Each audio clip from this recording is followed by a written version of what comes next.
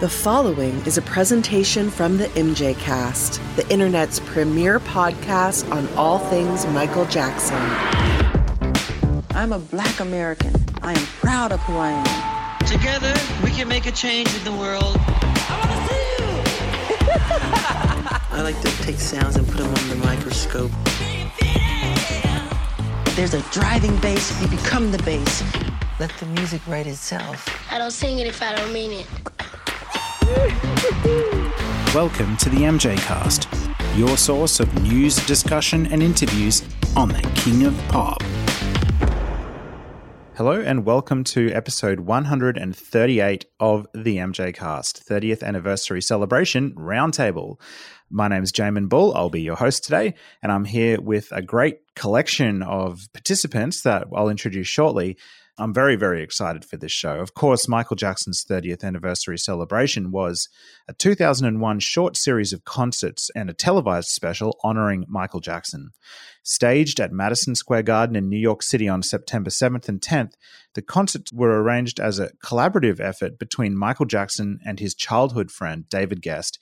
In late November 2001, the TV special aired. It was an edit of both shows plus documentary-style interludes, and it was shown around the world, breaking ratings records. 30 million people tuned in to watch on CBS in the US alone. The shows were in honor of Michael's 30th year as a solo entertainer, as his first single, Got to Be There, was recorded in 1971. The shows sold out in 2 hours, and ticket prices were famously very, very high. The best seats cost $10,000 and included dinner with Michael and guests. The shows were choreographed by Glenn Douglas Packard, who got nominated for an Emmy. Other personnel included MJ alumni Greg Phillinganes, Brad Buxer, Michael Boddicker, Jonathan Moffat, Bashiri Johnson, Michael Bearden, Michael Prince, David Williams, Alex Al, Sam Harris, and of course, those names will be familiar probably to listeners because a lot of them came back together for Michael Jackson's This Is It tour, which obviously was famously cancelled due to Michael's death. Following a run of tribute performances by celebrities and friends of Michael, the Jackson 5 reunited for the first time in nearly 20 years. And then a solo set by the King of Pop himself. Now, guys, this is the concert that made me a fan. If it wasn't for 30th anniversary, I wouldn't have become a fan in the first place, and this podcast definitely wouldn't exist. And that doesn't mean the show wasn't without its issues. And we're going to dig into that whole thing now. Now, we've got some really great guests on this show, and I'm very happy to be here with everybody. This show's been in the works for a long time, and I've been thinking about doing it for nearly since the MJ Cast started, actually. So I'm excited to be here with our guests. We've got award-winning journalist Charlie Thompson. We have a first-time guest, Vinay Lewis O'Neill, who interestingly saw both shows, September 7th and 10th. She is the King of Pop Fanatics East Coast Chapter Leader, 2021 Best Michael Jackson Collection winner. We also have Sean Shackelford, friend of the show, huge fan, saw the Triumph, Victory, and Bad tours live, also the Executive Director of Student Services and Diversity in Port Huron, Michigan Area School District. And lastly, we have Charlie Carter on the show, first-time guest. He's also a team member at the MJ Cast and does all of our editing. We're very excited for Charlie to be here. Anyway, without further ado, let's introduce ourselves personally. We'll go through that list in order. So, Charlie, welcome back to the show. Would you be able to tell listeners about just quickly your experience watching 30th anniversary for the first time? How did you see it? I actually didn't see it until sometime after it had happened because it took a while for the show to actually appear on British television. I was 13 when it happened, so there was, of course, no chance of me flying out to New York to attend. So my experience of that show in real time was all through media reporting. Right. And so how many years later did you see it? I would guess it was maybe a year after it had happened, something like that. Right, so you were still quite young at the time. Yeah, absolutely. I was a teenager at the time that it happened and still a teenager by the time I saw it. Yeah, I'm interested to hear your reaction to it when you first saw it shortly. Okay, great. And Vinay Lewis O'Neill. Vinay, we're so excited to have you here. Please tell us about your experience seeing the 30th anniversary shows. Sure, sure. I actually worked for the King of Pop Fanatics, East Coast chapter, which I still do now. And we had a raffle to raffle off a front row ticket. I did not win that front row ticket, but I did purchase a ticket for the second night. And a couple days later, the person who won the front row ticket had a family emergency and knew they weren't going to make it. So the team decided to give the front row ticket to the chapter leader they thought worked the hardest, and they unanimously picked me. Oh, So on night one, I got to be in the front row, and on night two, I was on the side of the stage. wow, that's cool. So two very different perspectives on the Yes, production. indeed, indeed. That is awesome. Okay, I can't wait to get into your thoughts on the show as well. And then Sean, how did you hear about and watch the 30th anniversary special? I was obviously, as a big fan, was following in a couple chat rooms and saw that it was obviously going to be aired, and I was excited about it. In fact, I'd heard about the shows and wanted to purchase tickets, but I was about a 6-year teacher, and so it wasn't a good idea at the time. And I was in a new district, so it wasn't a good idea at the time to extend my weekend and take off a Thursday, Friday, or a Monday, Tuesday. So I had really considered going, but I just didn't think it would be a good idea. So as with anything with Jackson in the title, I made sure that I did not plan anything that evening. All my friends knew when Michael or Janet or anybody was on TV, don't call me. And of course they did.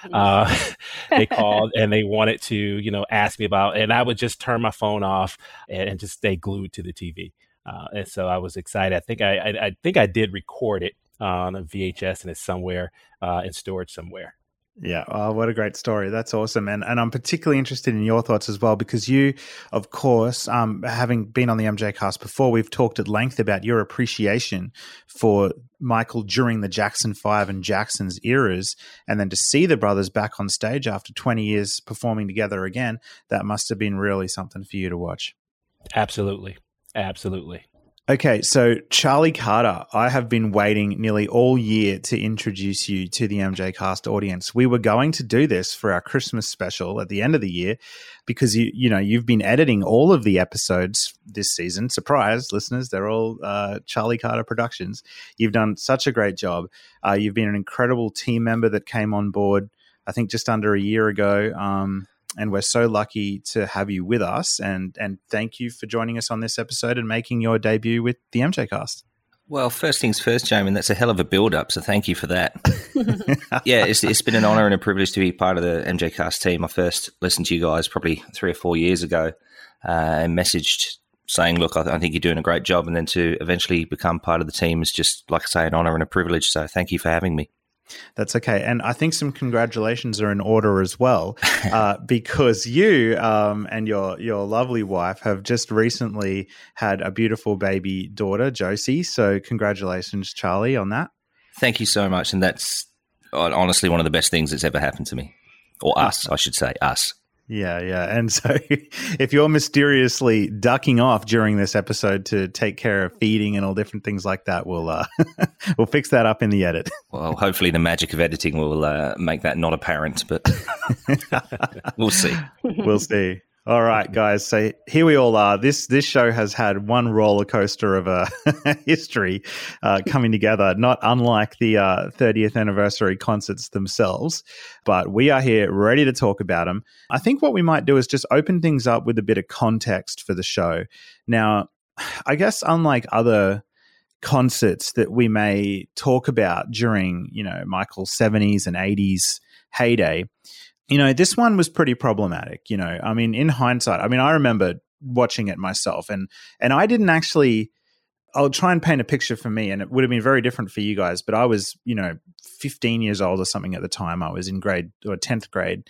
I'd heard about this concert coming up on TV, and I'd started listening to Michael's music in advance because I was really into I think, I don't know whether the Olympic Games had just happened, the Sydney Olympics, kind of a year before. So I was really into these big productions and world event kind of things. So I was excited for this, and I didn't have much of an experience with Michael. So I was listening to his music in advance. And I remember the night came for the concert. It was televised, and I sat down on my living room floor. My family were on the lounge chairs all around me. And my parents had grown up with Michael Jackson's music. So they were kind of curious what this next chapter of Michael was going to be like, because he was quite a bit older at this point. And it came on, and I remember just really being mesmerized throughout the whole thing. And I remember, all of the video interludes throughout it, just totally soaking up all this footage that I'd never seen before of like crowd footage and Smooth Criminal and all these different things. And then finally we get to the Jackson 5 set, totally into that. I was just blown away by like how, tight these guys are as performers really after so long. And then, I also remember really loving the solo set, especially Billie Jean and obviously the dance break, which I'd never seen anything like that before. Totally mesmerized, drew me in and made me an instant sort of obsessed fan, just within a matter of minutes. I do remember kind of thinking about it though at the time, asking myself questions like, why is this guy sort of covering his mouth so much with his hand when he's singing? And something didn't seem quite right. And I remember the schoolyard talk the next day. Everyone had watched it. It was the thing everyone had seen. And there were people saying things like, oh man, like he looked really odd or something was off with him, but it was still really great. And anyway, we'll talk about that context a little bit more shortly, but it did its job. It made me a lifelong mega fan and exposed me to the world of Michael and the Jacksons. I think we might kick things off actually with Sean, because like I said earlier, Sean, you are somebody who really was a fan for a long time, and you got to see Michael Jackson with his brothers, which is a really big deal. So talk to us about how did you first react when you saw this concert? The one thing is, I think there's three reactions that I have, especially as I look back on it. It's, how I would have reacted if I were there, how I actually reacted when I watched it on TV, and now when I look back on it. What I remember about when I watched it is when the Jacksons came on, I lost my mind. All right. As I said before, they were my superheroes. And so to see them come out together and go right into Can You Feel It? And there, I have a thing for Randy. Randy is my guy. And just to see him up there, and again, that energy between Michael and his brothers, in particular Randy, it was just phenomenal. I was jumping up out of my seat. I was loving it. And when they went over to the grate where the wind and Marlon's holding up the fire, it's just that to me, I was losing my mind. I could only imagine if I were there, I would have lost my voice screaming. As it were, I almost lost my voice at home. I had a little dog at the time and I was scaring him. So it was just to see him with his brothers. That whole set was phenomenal. Now I could have done without NSYNC during Dancing Machine, but yeah, but what the brothers together was just phenomenal. I cannot express how good they looked and how great they sounded, especially Jermaine. And I don't know if those vocals were recorded ahead of time, but they were just great. And to see the choreography that they were doing for certain numbers. So it was just a great experience. Now, when it got to Michael's set, I was a little like you. He kept putting his hand over his mouth. You could tell that there were some pre-recorded tracks. And there were times even during the Jackson set that you could tell that his voice wasn't as strong. And so, at the time, I kind of glossed over that. But as I go back and look at it and watch it, I actually watched it this morning again. It really stood out that, he was struggling a bit there. But I think, but the power of him being on stage with his brothers kind of really overshadowed that for me. Yeah, and I think they're really great observations, and I think that's the thing with the 30th anniversary concert at the time. Well, many of us that watched it, we became fans from it, so we were there was a bit of a veil over our eyes in some ways where we were so enamored by it and the theatrics of it and the clever editing and all the interludes and everything that it was hard then to look through it. We didn't know a lot then like we know now around Michael's struggles. So Vinay, I'm interested in your thoughts too. So you were there watching it. Had you seen Michael Jackson shows before this one? I've been a fan for right now 38 years. At that point, I'm not sure where I was in my time frame, but I was never old enough to go see any of the shows. And so the first time I saw him was actually in 98. I went to Germany by myself to go see him at the What More Can I Give benefit concert. So this was only my second and third time seeing him perform live. So for me, it's the same thing as Sean. Like, I was so excited. Like, I didn't even notice any of, the hand over the mouth and Michael appearing to be tired, and none of that stuff even mattered because the excitement that was in that room was just over the top. And I'm not going to lie, I didn't care about anybody who came on before him. I mean, I was happy to see Destiny's Child, but I was like, okay, on to the next, on to the next, on to the next.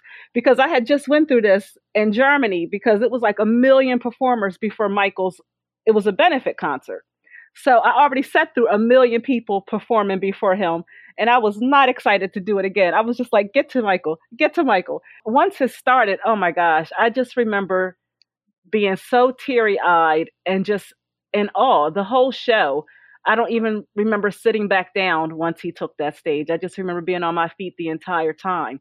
And for some reason, on the second night, when I wasn't in the front row, being on the side of the stage, I was more mesmerized over there. For some reason, I was like in a daze. My cousin said I didn't even blink. The whole thing for me was just the magic of Michael, the excitement. I didn't know anything, like not even Whitney Houston's weight. I didn't even know that that was an issue until I saw the news the next day. When you're there, it was just so much excitement and so much energy from the fans and from the performers that you aren't even thinking anything negative, Yeah. It was very exciting. There were some really great things about it. The live vocals during the Jackson 5 set, there's some really great moments in there. And I'm guessing, Charlie Carter, you would have maybe had a similar experience to me. Did you watch it when on TV in 2001, or did you come to it a bit later? No, my experience would have been the same as Charlie Thompson's, really, because I was in the UK at the time, and I would have been about 15, 16. And to be perfectly honest, these 30th anniversary concerts were probably the first concerts of Michael Jackson's that I saw as a fan. Yeah, I wasn't really aware of them until, at all in any way, shape or form, until several months later when it finally came on the TV. And like Vinay, I was, forget about the opening acts, get to Michael and his brothers. Yeah. I mean, there were some good ones and there were some bombs, and we're gonna talk about our favorites and our least favorites shortly. But Charlie Thompson, take us through like your thoughts on the context for this show, and especially in the times prior to it happening when they were rehearsing and leading up to it. I mean, clearly looking back on it now, we've got to be honest about it. If we look back at Michael in the 70s, 80s and early 90s, these concerts we couldn't really characterize as Michael's finest hour. They kind of really foreshadowed what would happen 8 years later. If we especially read some of the accounts that have come out since the shows, like if we read David Guest's book, Frank Cassio's book, Jermaine Jackson's books, we can get a real picture of what was going on behind the scenes, and it was extremely problematic. So I guess, walk us through, Charlie, walk us through your thoughts when you saw it, and then, some of that background leading up to it. Well, for me, there are 3 shows here. There's the televised show, and then there's the 2 actual shows. So there's night 1, night 2, and then what we saw on TV.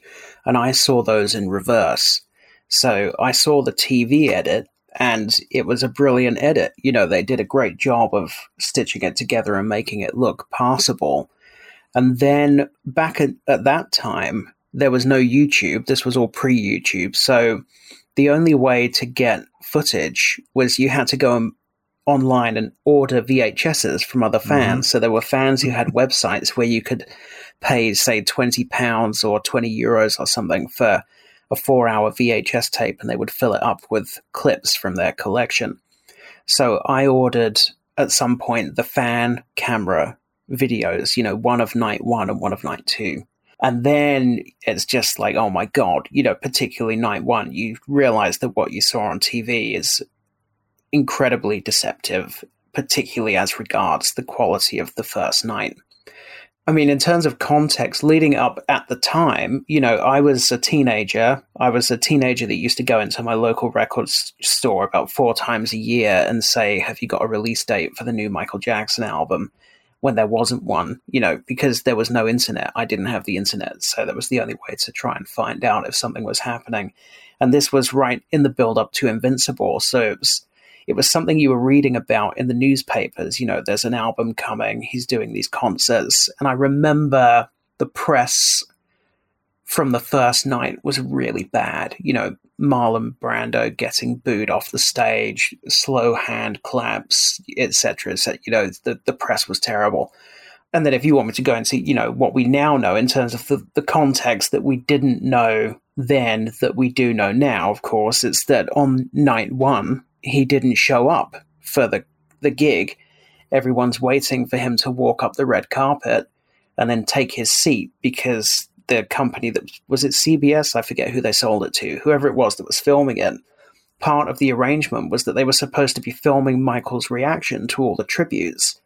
And he just didn't show up. So David Guest starts making phone calls and saying, "Where's Michael?" And Frank Cassio has to go and break into Michael's hotel room and finds him unconscious. And Michael, according to Frank Cassio's book, and I believe this has been corroborated by Karen Fay on Twitter many times, Michael had had a doctor come and give him something to knock him out, essentially, to try and get out of going to the gig, try and get out of doing the show. So they had to force feed him like donuts and Gatorade or something just to wake him up enough to get him on the stage. And he barely made it through that first night. And when you watch the fan camera footage, I mean, he is absolutely off his tits. I mean, he looks like someone set him on fire and put him out with a cricket bat.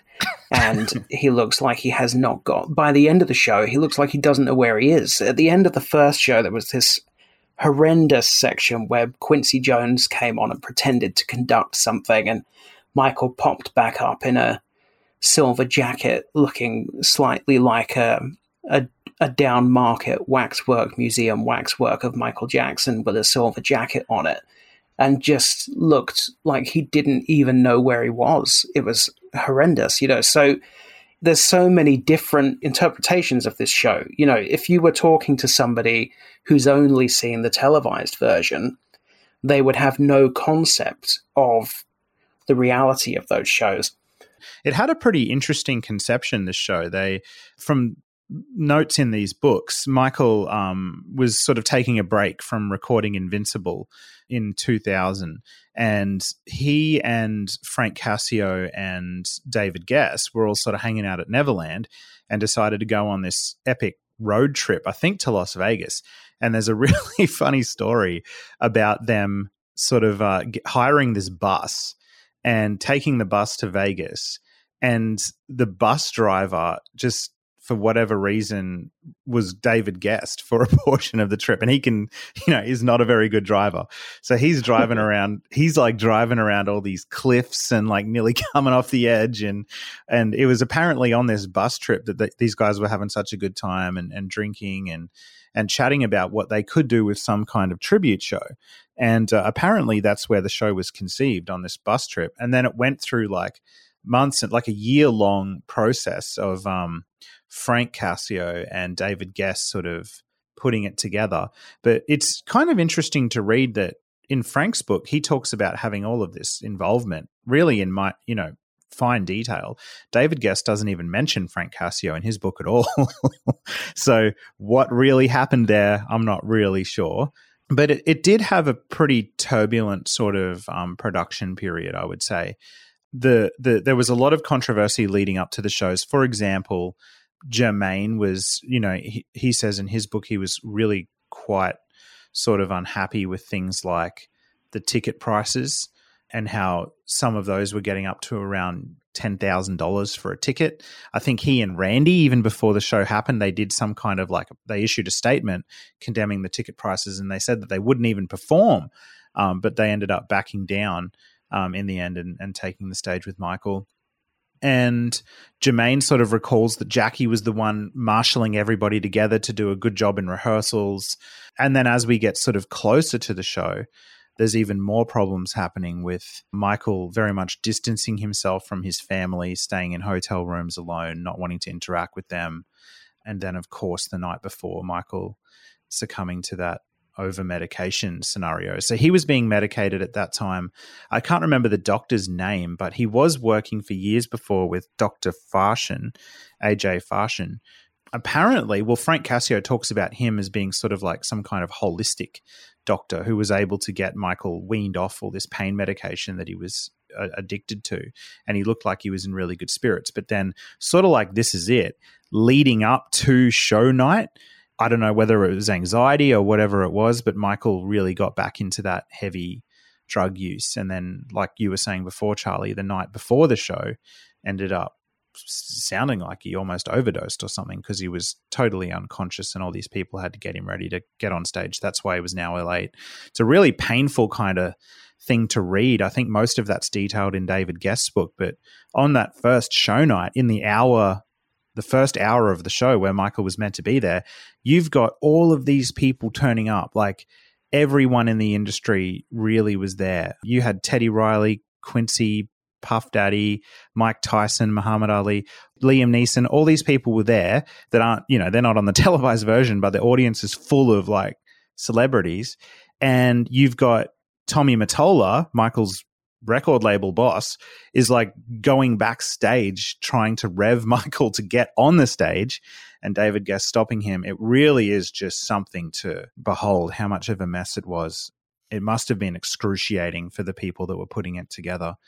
So, yeah, I guess, Charlie, walk us through like what you saw because you had the privilege, I guess, of going to Hamid Moslehi's house, and he was Michael's videographer, and you saw rehearsal footage there. So what were you seeing when you saw that?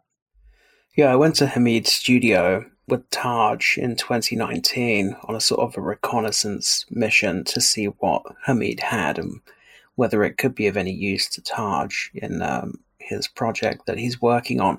And one of the things that was in Hamid's collection was all of this rehearsal footage of Michael with his brothers, basically in a studio, like a dance studio, a mirrored dance studio, but with a whole band set up, and they're just running the Jackson set over and over again. And Michael looks really engaged. I mean, he doesn't look great physically. He, he's got this sort of a very long, flat sort of Alanis Morissette-like hairpiece on, and his nose has tape on and stuff. But in terms of his performance, I mean, he's just so much better than he was come show nights. He just looks like he's having a lot more fun. He looks a lot more engaged.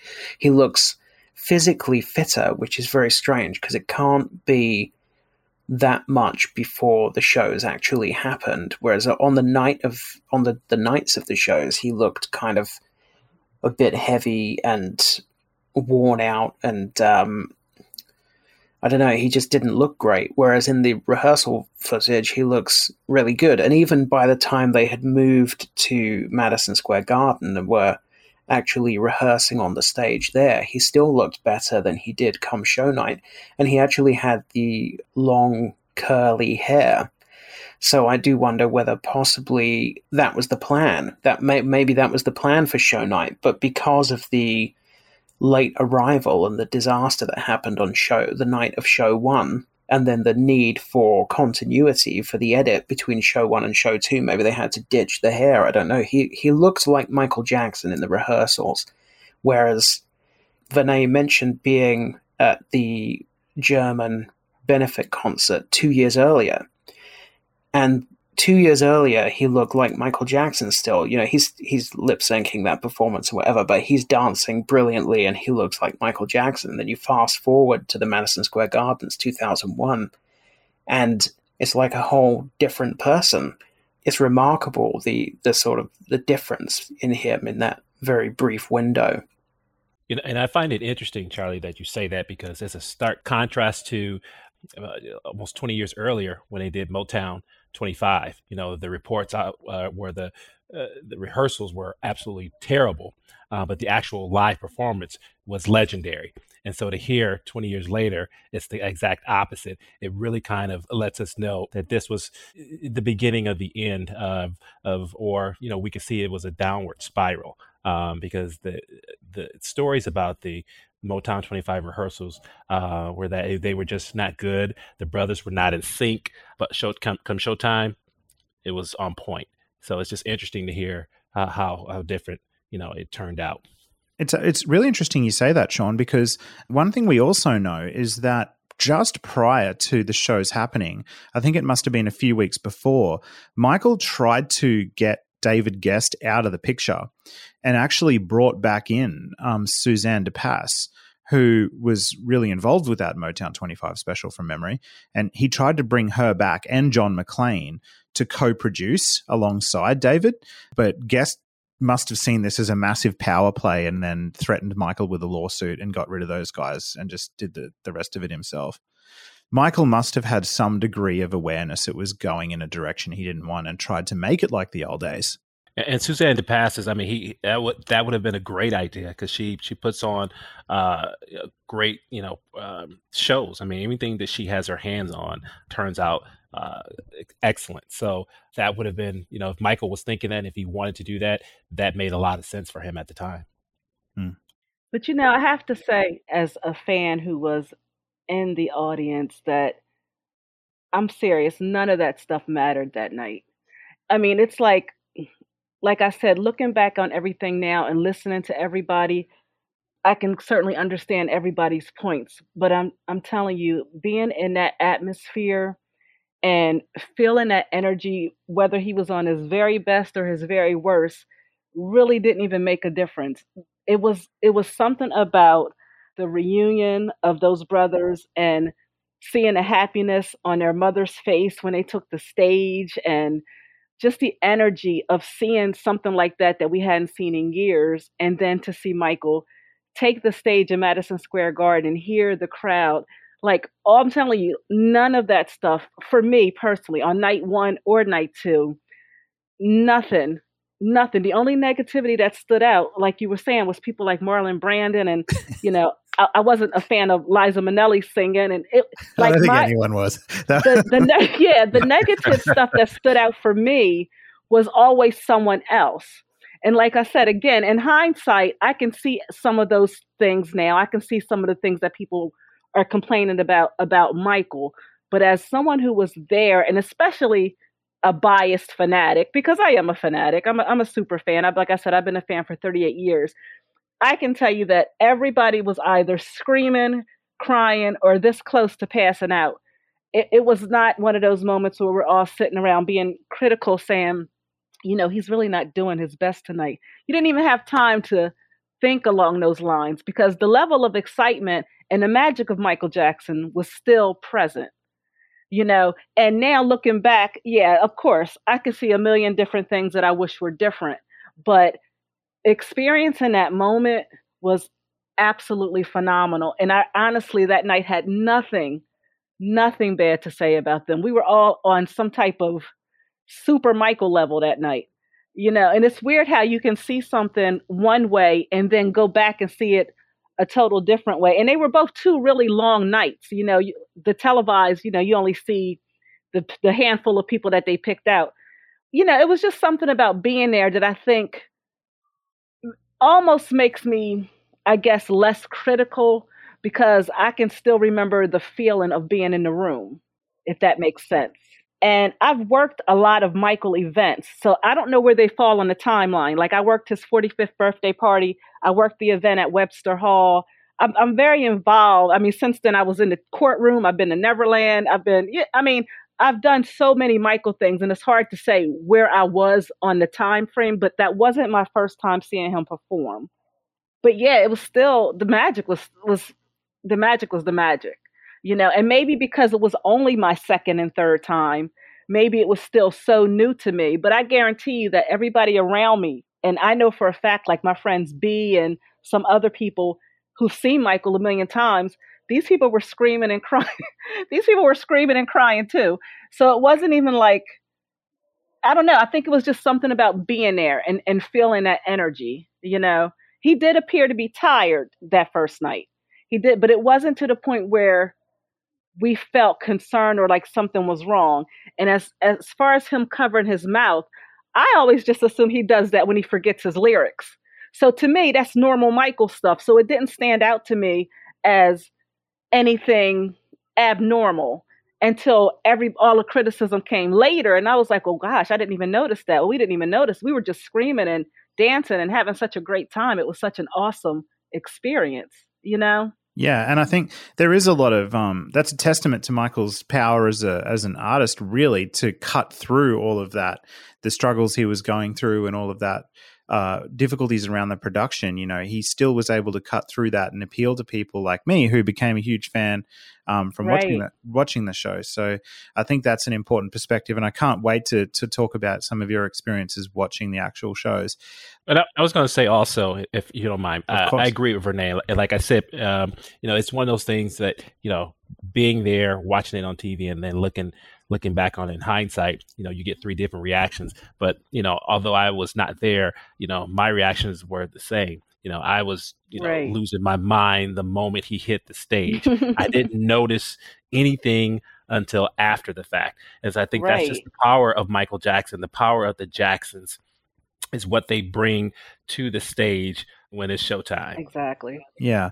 And I think we've got to remember like what Michael had been through in the 10 years prior. He hadn't really performed on the American mainland for I don't know how many years. Like it would have been close to like that 12, 13 years since the Bad Tour. So he had performed in Hawaii during the history tour. But I mean, of course, in the intervening years, there had been the allegations, the media scrutiny.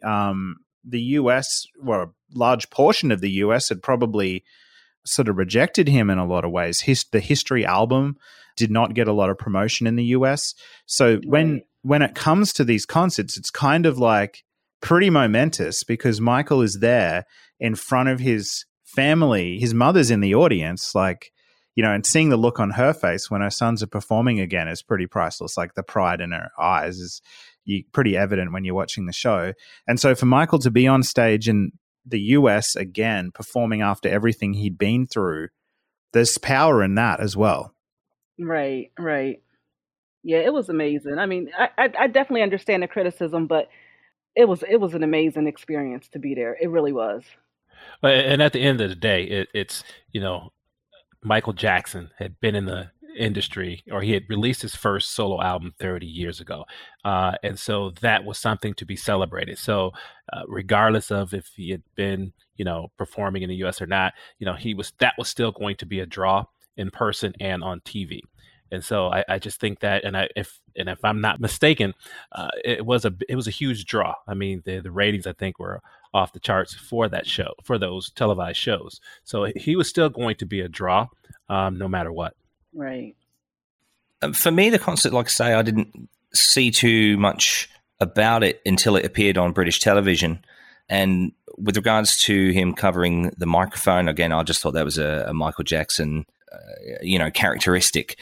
I didn't really think too much of that. And I was still pretty naive at that time when it came to lip syncing and recording. I thought, well, he's clearly singing at the end of The Way You Make Me Feel. Therefore, he must be singing it all. Isn't it incredible how he makes it sound just like the recording? So I was pretty, pretty naive about how good his singing ability was at that point. It was the first time I'd seen any video clip of him performing live with his brothers other than the historic Jackson 5 videos. So for me, it was an introduction to seeing him perform live. Other than the 1999 concert in Germany, I hadn't seen any of the Dangerous Tour or Bad Tour, up to that point. But I think, like Charles said earlier, it was several months after the concert actually took place before I saw anything about it. And it would have been sometime in 2002, I reckon. And then we started getting a bit more of Michael Jackson in the media with the whole baby dangling incident in Berlin, right, and then leading up to the Martin Bashir documentary. But the concerts itself, I thought they were great. It was great for me to see an up-to-date Michael Jackson doing a moonwalk, and it introduced me to some of his other music catalog that I wasn't aware of at that time through the little transitions between his performances. So I wasn't aware of the song Ghosts at that point, for example. So it actually opened my eyes to a lot more of his material than I gave it credit for at the time.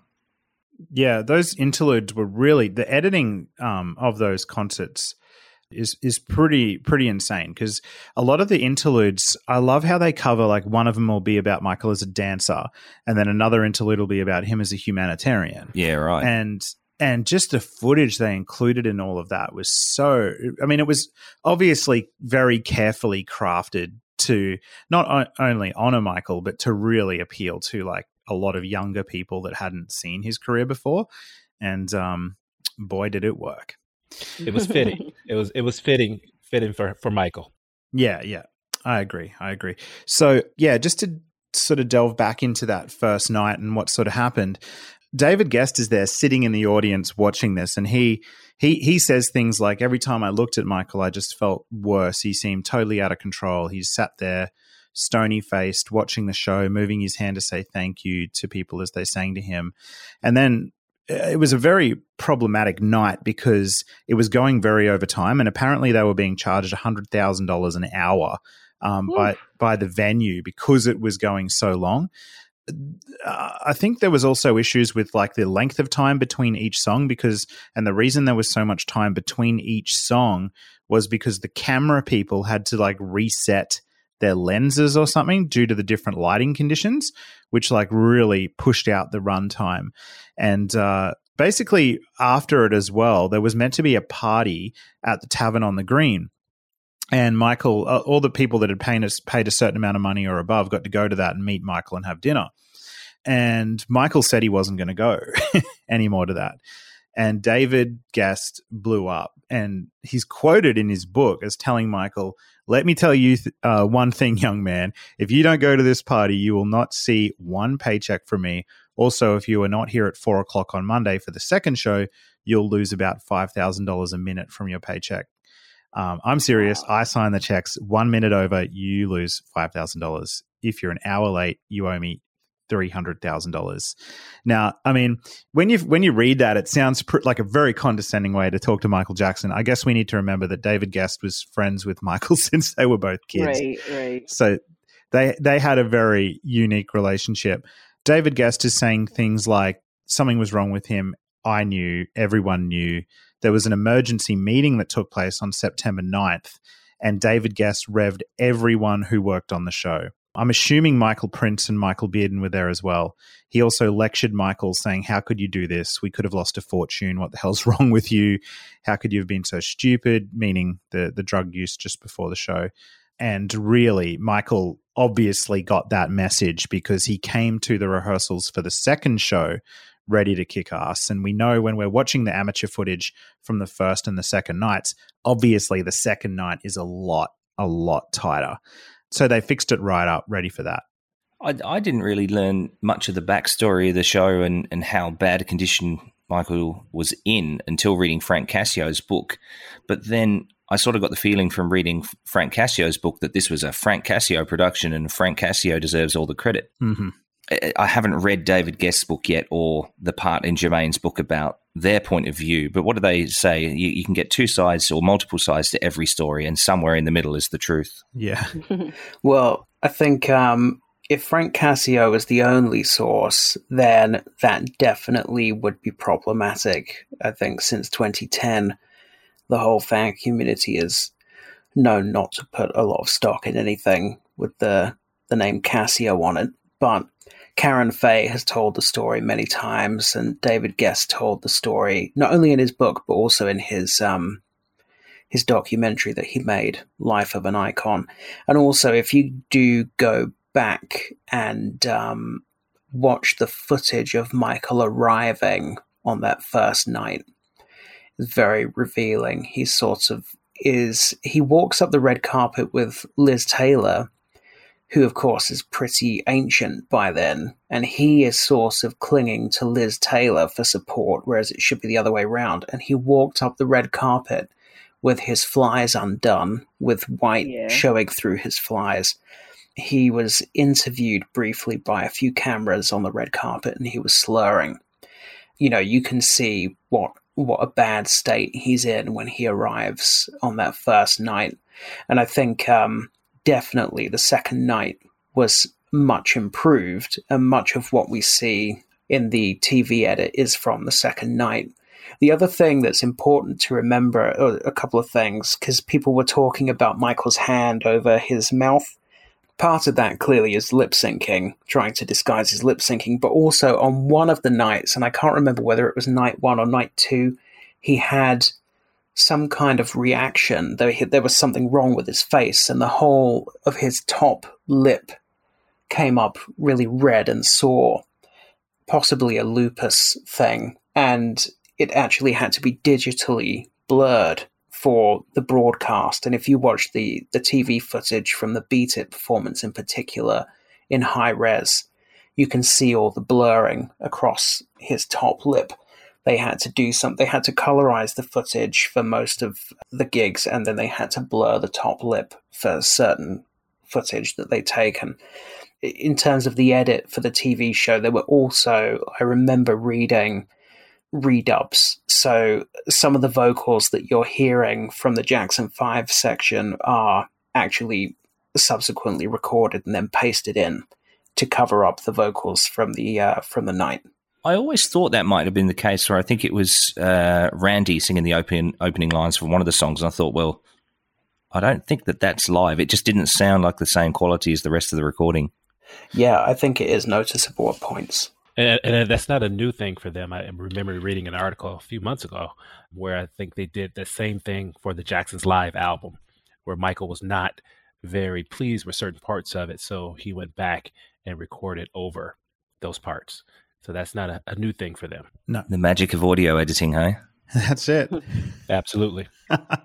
All right. So let's move into the actual shows. We start off with Samuel L. Jackson, of course, which is pretty epic. I mean, if you want anybody to open your tribute concert, like, I can't think of a cooler person to do it than Samuel L. Jackson. And we won't go through all of the tribute acts, one by one, because that would just take forever. As much as I would love to do that, because I've got thoughts about all of them. But but there's some, I think we could just go around the table and talk about like our favorites and least favorites. And I really think the opening number doesn't get like as much credit as what it deserves, because so many people are kind of fixated on Whitney Houston's how sick she looked, or thin, I should say. And I think that digital editing technique you were talking about before, Charlie, that from memory, I'm pretty sure they applied that to her as well, like a chest area. I remember there being like an Entertainment Tonight report on that. Someone had uncovered that they'd done that or something. But I think it was Maya, Usher, and Whitney Houston doing "Wanna Be Starting Something." And and the thing I love about the 30th anniversary concert, so one of the things I love about it, and especially in this number, is the fact that they've got like a full-blown like orchestra above the stage. Like they've got strings, they've got percussionists. It is really, really epic. And if there's one thing that sets this show apart from lots of other Michael Jackson shows, is you get to hear his songs with a much fuller band, and a lot more dancers on the stage as well, which is really cool. And a lot of those people that were in the crew or in the band, actually, obviously like Bashiri Johnson and Alex Al and these people, I don't think Michael had really worked with them before 2001, but a lot of them ended up coming back for This Is It. So Wanna Be Starting Something, really great dancing, great vocals. I thought it was really excellent. That'd have to be one of my highlights. I've got some more I want to mention later, but let's go around the table. What are your favorites, and what were the worst of the tribute acts? So we'll start with. Please let me. Let's go, Vinay. Let's go. Okay, so as far as my picks, I thought the young man, what was his name?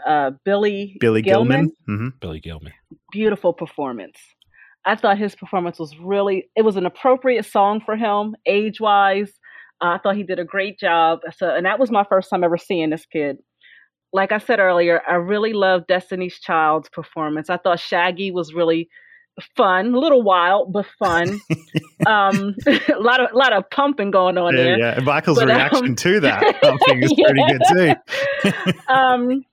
But on the flip side, I could have really done without the Heal the World performance, especially the rap segment. Oh, raw digger. I just don't think Heal the World is a song that needs a rap in the middle of it.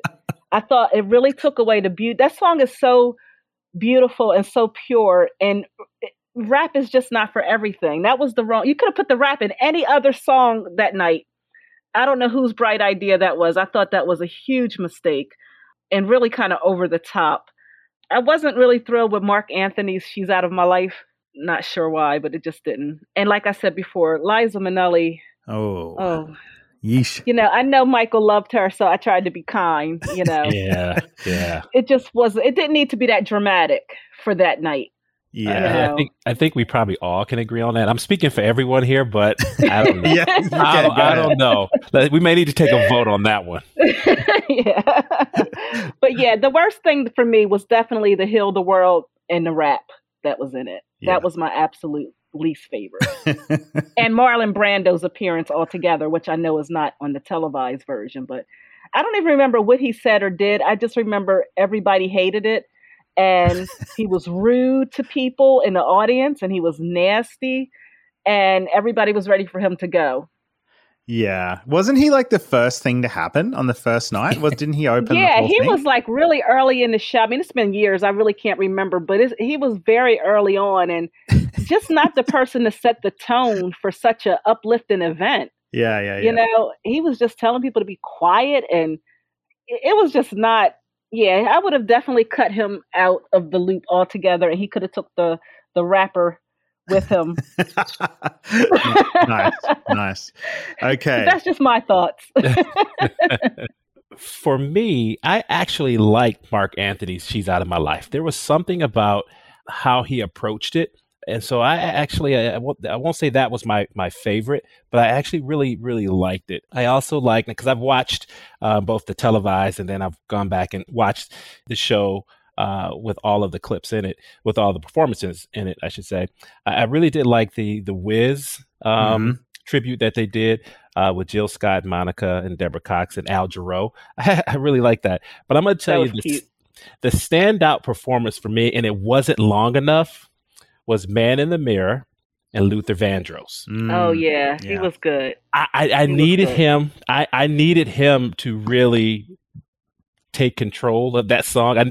He already took control of it. It wasn't long enough.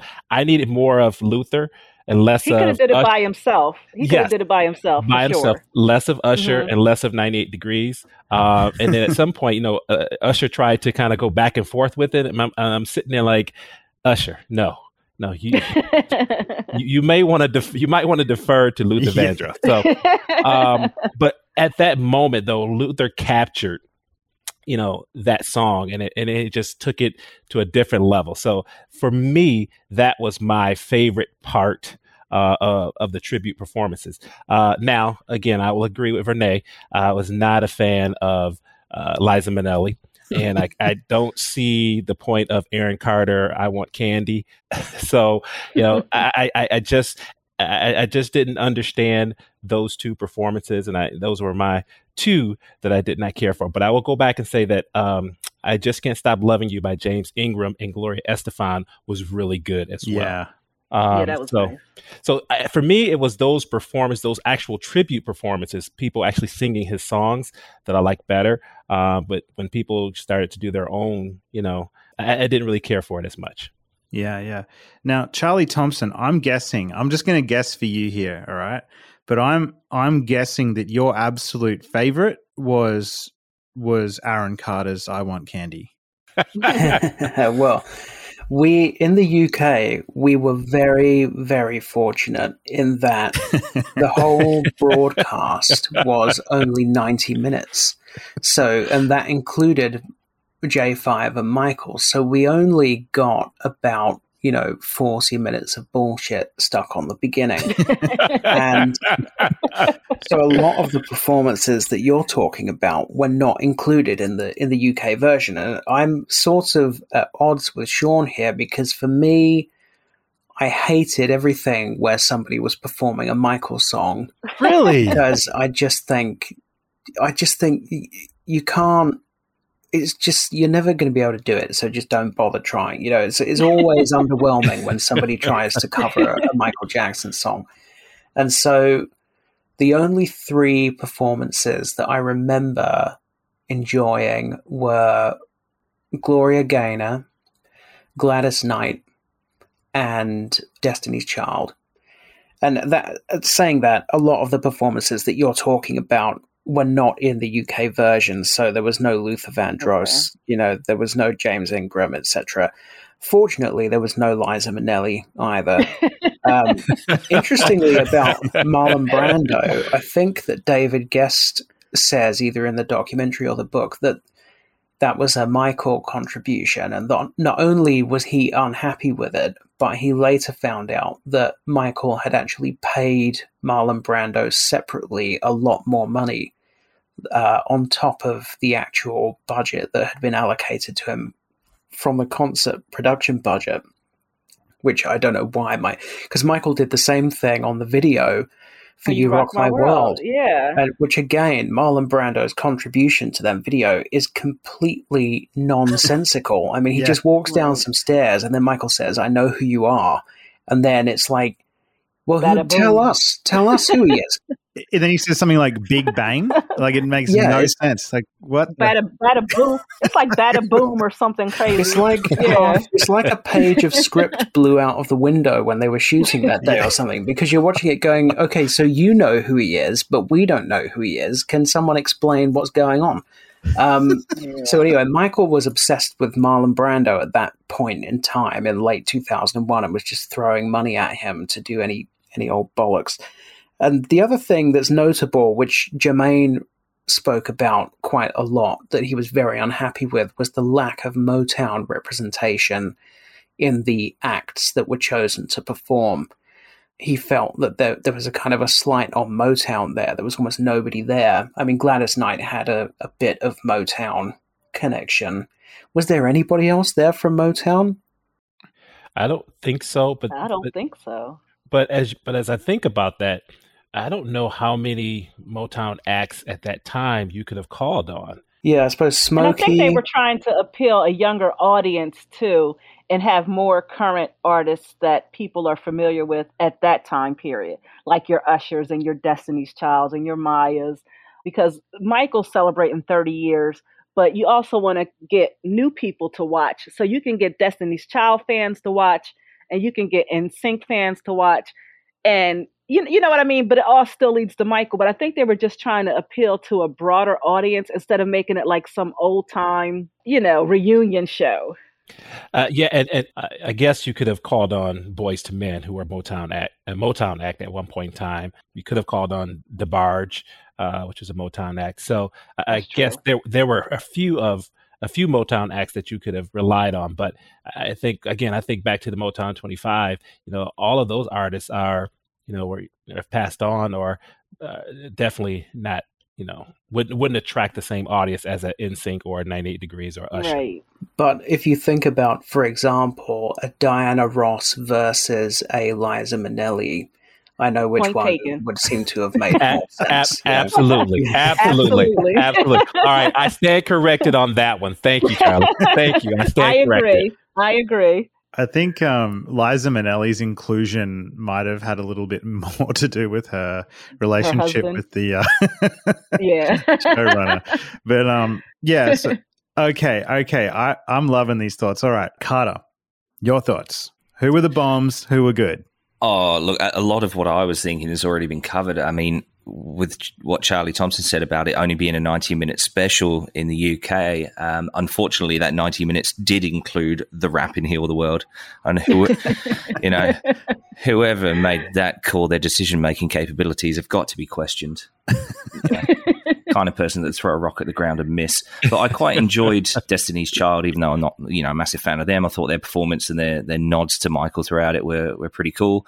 Usher was always, half decent. But as I said earlier, I was pretty much fast forwarding through and getting through to the Jacksons and the Michael performance.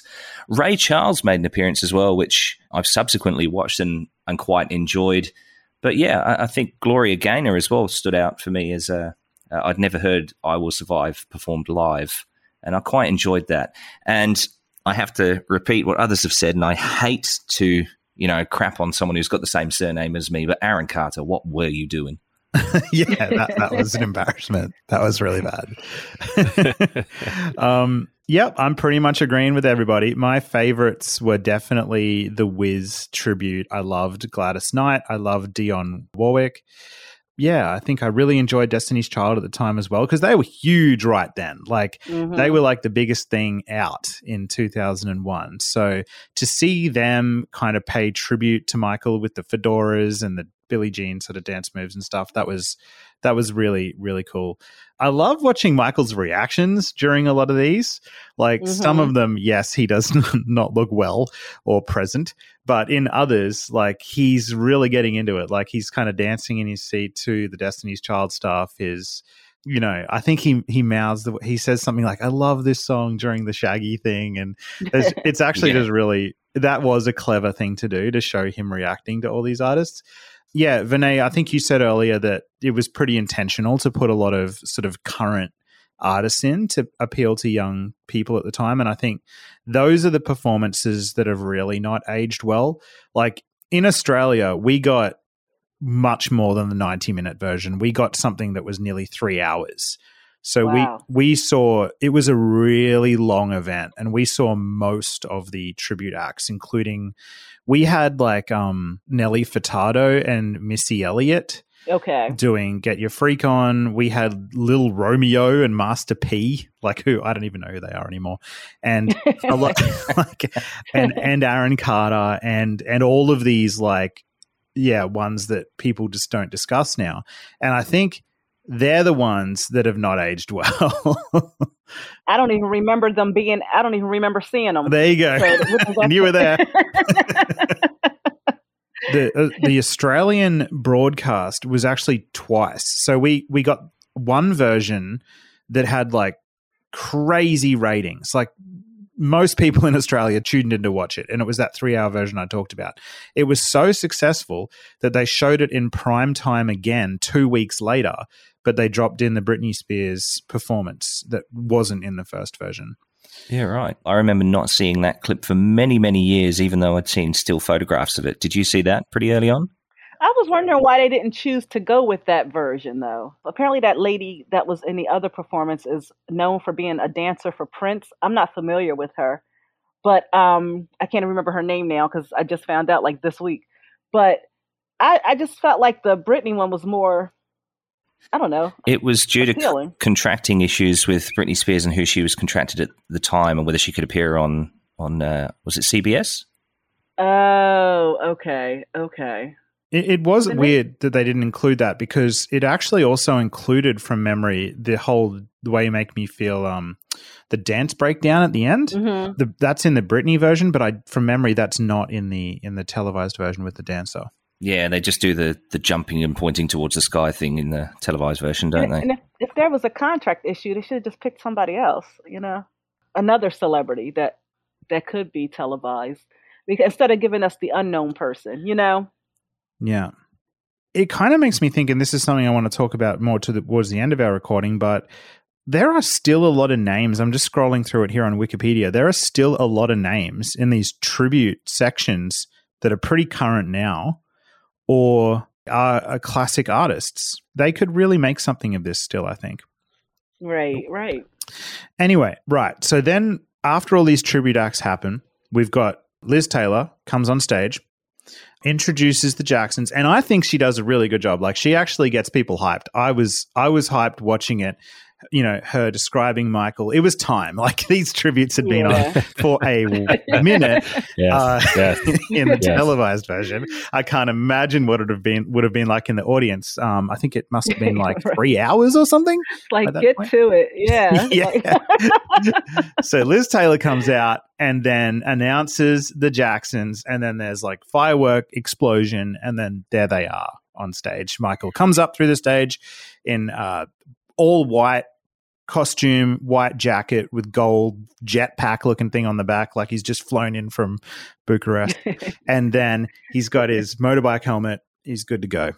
And there we go. We have the Jacksons on stage. So, reactions. Vinay, you were there in the audience. Tell me, what was it like to see the Jackson brothers on stage again? So, for me, this was my first time seeing them together, because I had only seen Michael. So I could not even believe it was happening. It was, and the funny thing is, like, my husband is a J5 Jackson's super fan.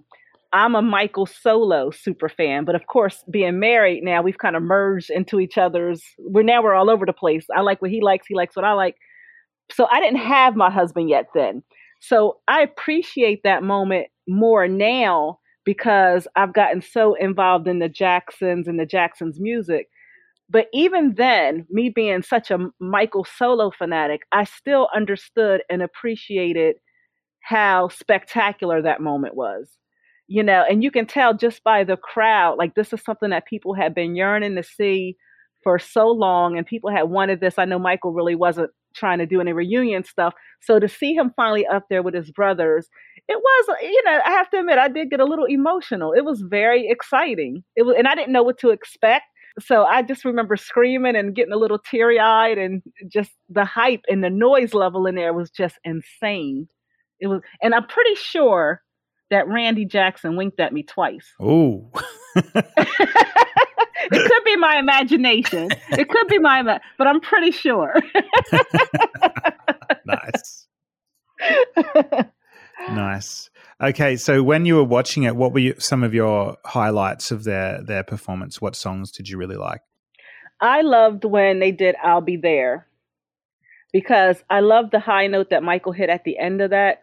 Mm-hmm. That was like a weird note that I had never heard him do before. Dancing Machine, I wanted him to do a little bit more of his robot from one end of the stage to the other, like he used to do traditionally. I felt like it was kind of cut short, and that might have been, again, from with everything else that was going on with him.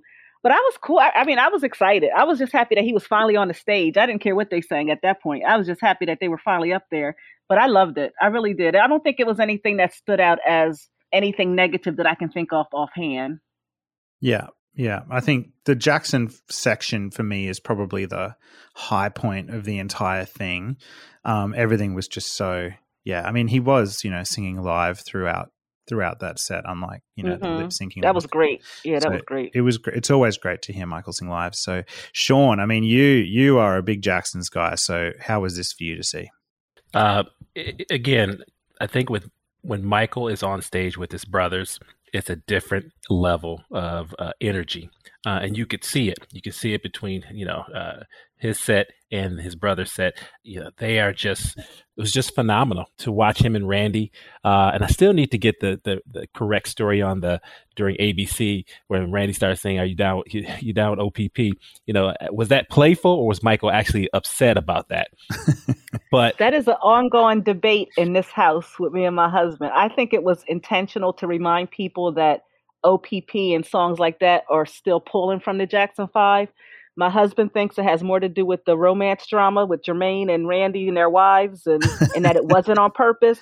So we still debate about this. So I'm glad you brought that up. Well, I actually thought it was like Michael didn't want that. Don't reference that during our song. And so I that's kind of what I thought. Like, okay, no, you don't say that during our song. But I don't know if it was a playful thing between the two of them, but again, just to see, once they hit the stage, once they started to pose with again Marlon with the torch, and they're standing there in the wind. It was just Can You Feel It was great. I liked ABC. I like Vernay. I wanted to see more of Michael do the classic robot during Dancing Machine. I love Michael Jackson. I absolutely love the Jacksons, and I've said this before. I would prefer to see Michael on stage with his brothers, and so for me, that was the highlight of the night. Well, I agree with Sean. I was saying for the last however many years of Michael's life, I said if Michael goes back on tour, it has to be with his brothers. You're just going to get a much better show if he goes back on the road with his brothers than if he goes on his own. And I think that the J5 or Jackson's set at Madison Square Gardens was definitely the high point of Michael's time on stage those two nights. There's still it's kind of, I feel slightly shortchanged by it in the sense that I rewatched it on YouTube the other day in preparation for this for the first time in a while, and somebody had uploaded the whole Jackson's set without commercial breaks, and it was something like, I don't know, 17 minutes long or something. I couldn't believe it was that short. And then you're getting a lot of the very old kind of corny variety show. Oh, what song should we do next? Oh, gee, I don't know. Should we do Let's Get Serious? No. You know, all that crap. It's just like, yeah, stop faffing a bit. You know, it's so corny. And it's like, yeah, how many times are you going to do this routine? You know, oh, okay, but only if we do it the old-fashioned way, like on its... So, yeah, but I fell for it. And the whole, you know, pretending to cry at the end of I'll Be There is just like more filler. It's like, yeah, this will fill 2 minutes. You know, you're watching it and it's kind of like you could have done a lot more with this. You know, cut all the fake crying, cut all the fake squabbling about whether we're going to do I Want You Back and what dance routine we're going to do, and give us an extra song or something. I believe, actually, that Heartbreak Hotel was rehearsed and then cut for some reason, which is a shame. Big shame. That would have been great. Dancing Machine, for me, is the low point for various reasons. Number one is NSYNC. Number two is that even in the very carefully edited and redubbed television version of the show, he still manages to sing the whole song off-key. And he's also wearing these like gigantic cricket shin pad things, which mean that he can't really dance properly either. So the whole thing is just a bit pointless. So yeah, I mean, I think for me, the highlight of the whole show is Shake Your Body, because that's the one area where you see Michael kind of cutting loose and ad-libbing a bit, and sort of wandering off and dancing freeform rather than choreographed. So, and that's what I like. I love to see Michael having fun on the stage. You know, it's not fun to watch someone who doesn't look like they're having fun. And that is the one point in the show where, to me, he comes to life and seems to be really having a good time. So that's the high point for me, Shake Your Body. Charlie, I got to agree with you on Shake Your Body, because that song, it always, you know, they bring it for that song. There's only one thing that I wish they would have done. They typically do the dance move, the shovel. Yeah. At the end, and they didn't do the shovel. I wanted the shovel, and they didn't do it. Especially with Randy back with them, it would have been, Right. I was waiting for the shovel, but they didn't do it. But Charlie, I also want to say that, you know, I agree with you that the old bit of, you know, what song do you want us to do? You know, it's kind of old, but again, for us old Jackson fans, that's the throwback to the J5 days where they did it with going back to Indiana. They did it with their melody set during the Jacksons Live. So that's a throwback, but I agree with you. It is kind of, it was kind of dated at that point. Well, I'd sort of counter that by saying, for me, given that it was my first experience of seeing anything with all of the Jackson brothers together, it's the first time I'd seen that corny, hey, what song do you want us to do now? So it may well have been old and dated for people who'd seen it at the time, but for people who were just being introduced to them, probably was a little, you know, cool little thing that I thought, oh, this makes a good show, doesn't it? And it's a bit of theatre, so it can be enjoyable. Obviously, subsequently, having watched a ton of Jackson's footage, yes, it now does seem that at that time it was old and dated. But like I say, for me, the first time seeing that, I thought, okay, that's pretty cool. I definitely agree with Shake Your Body being a massive highlight of their set. I'll be honest, I did enjoy Dancing Machine at the time, but I'm one of those really foolish people that has their opinion coloured by other people's opinions. So now I've heard other people's negative opinion, I'm starting to question my own opinion. No, don't do that. And like I said earlier, it's definitely a show that introduced me to a lot of Jackson 5 and early Jackson's material. I was aware of Can You Feel It and Shake Your Body and some Jackson songs, but I wasn't aware of all of the Jackson 5 songs. So I'd never heard Dancing Machine before. I'd never heard The Love You Saved before. I had heard ABC, but I hadn't really seen it performed live. So for me, it was a good introduction to the Jackson 5 and the Jacksons, and that ultimately led me to go and search out some of their music. So for me, that's a good thing. Yeah. Awesome. Yeah. I'm in agreement with everything you've just said. I think it was a pretty tight sort of set. It was good. I enjoyed it. I remember because my parents were old school. They grew up with the Jackson 5 cartoon and everything like that. So I was kind of watching it this section of the concert, I was watching it sort of through them and seeing their reactions as it was happening.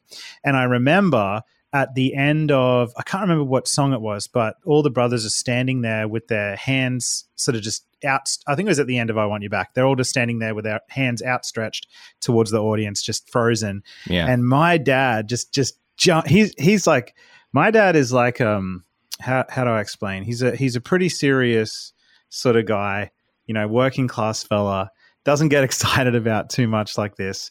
But then when that happened, he just jumped out of his seat and was like, yeah, these guys are awesome.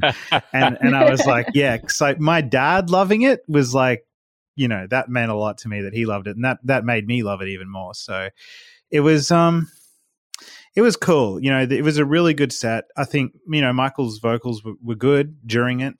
Maybe not as great as what they had been before.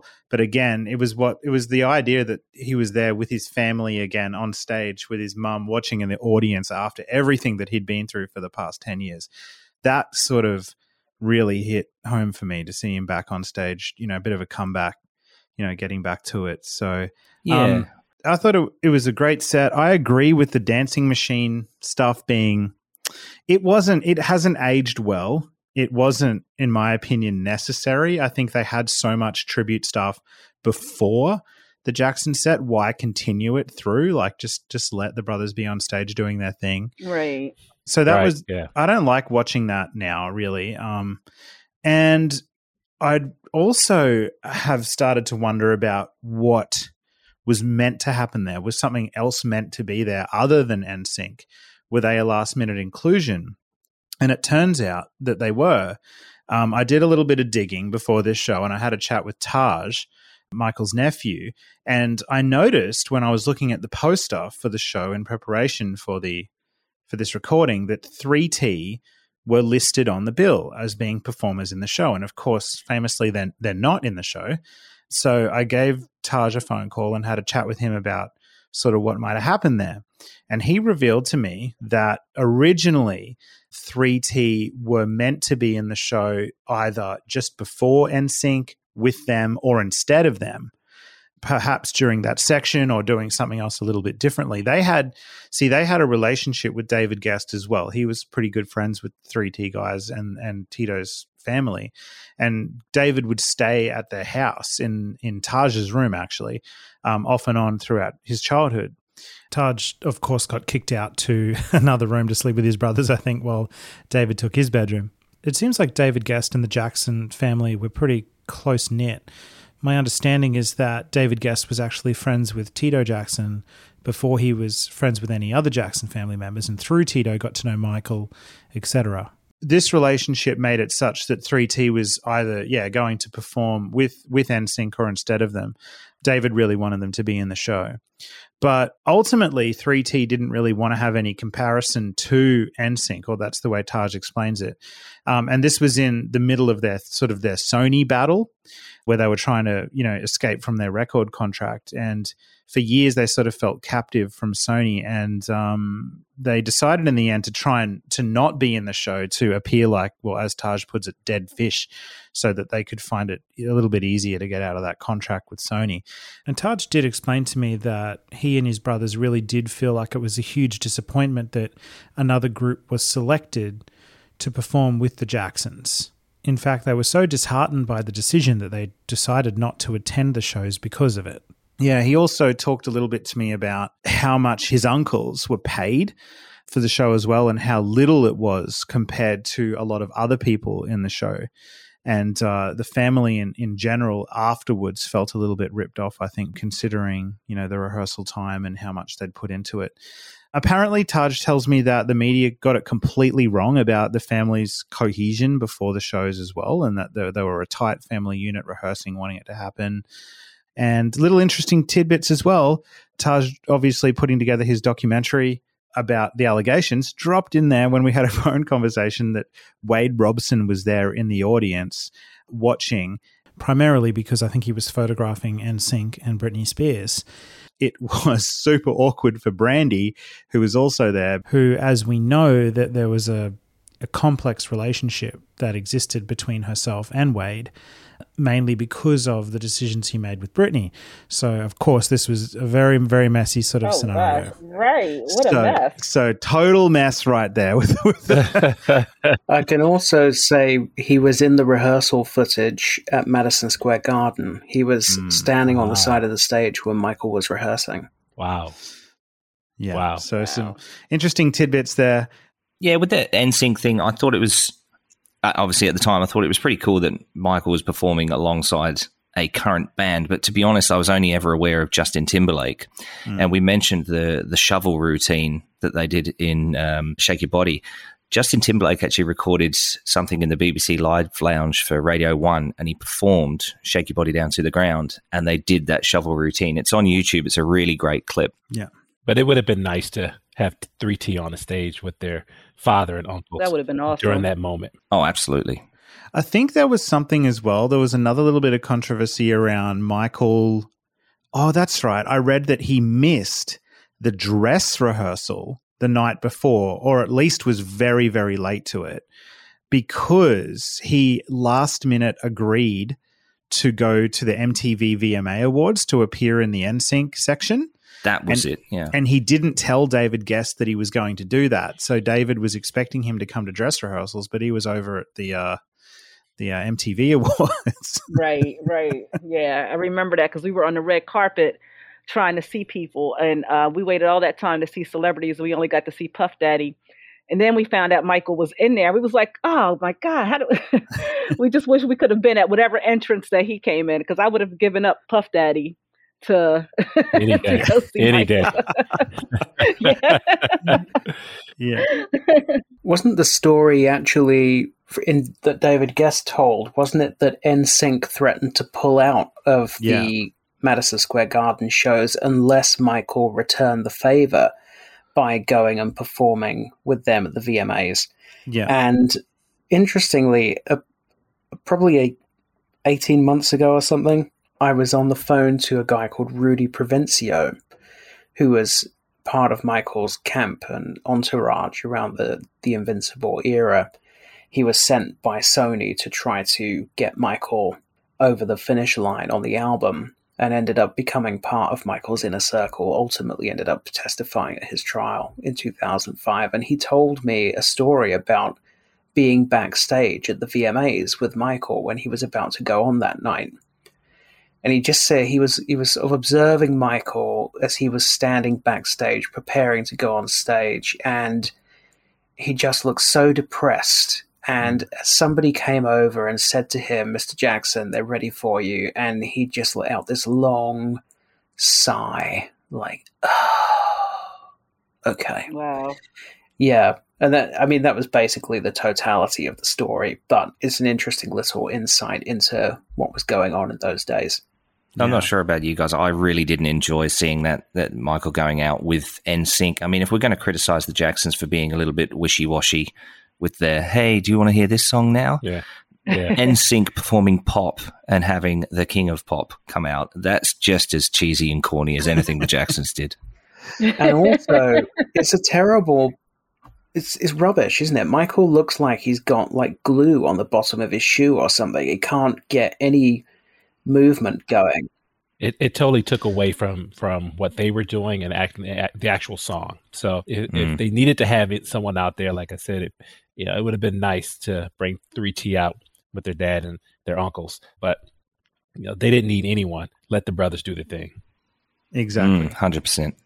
Yeah, it's another thing that hasn't aged very well. And let's now get into Michael's solo set. So the Jacksons finish off their set. Great stuff. They leave the stage with one of the brothers slapping the other brother on the butt, and then they walk off. I remember laughing about that at the time.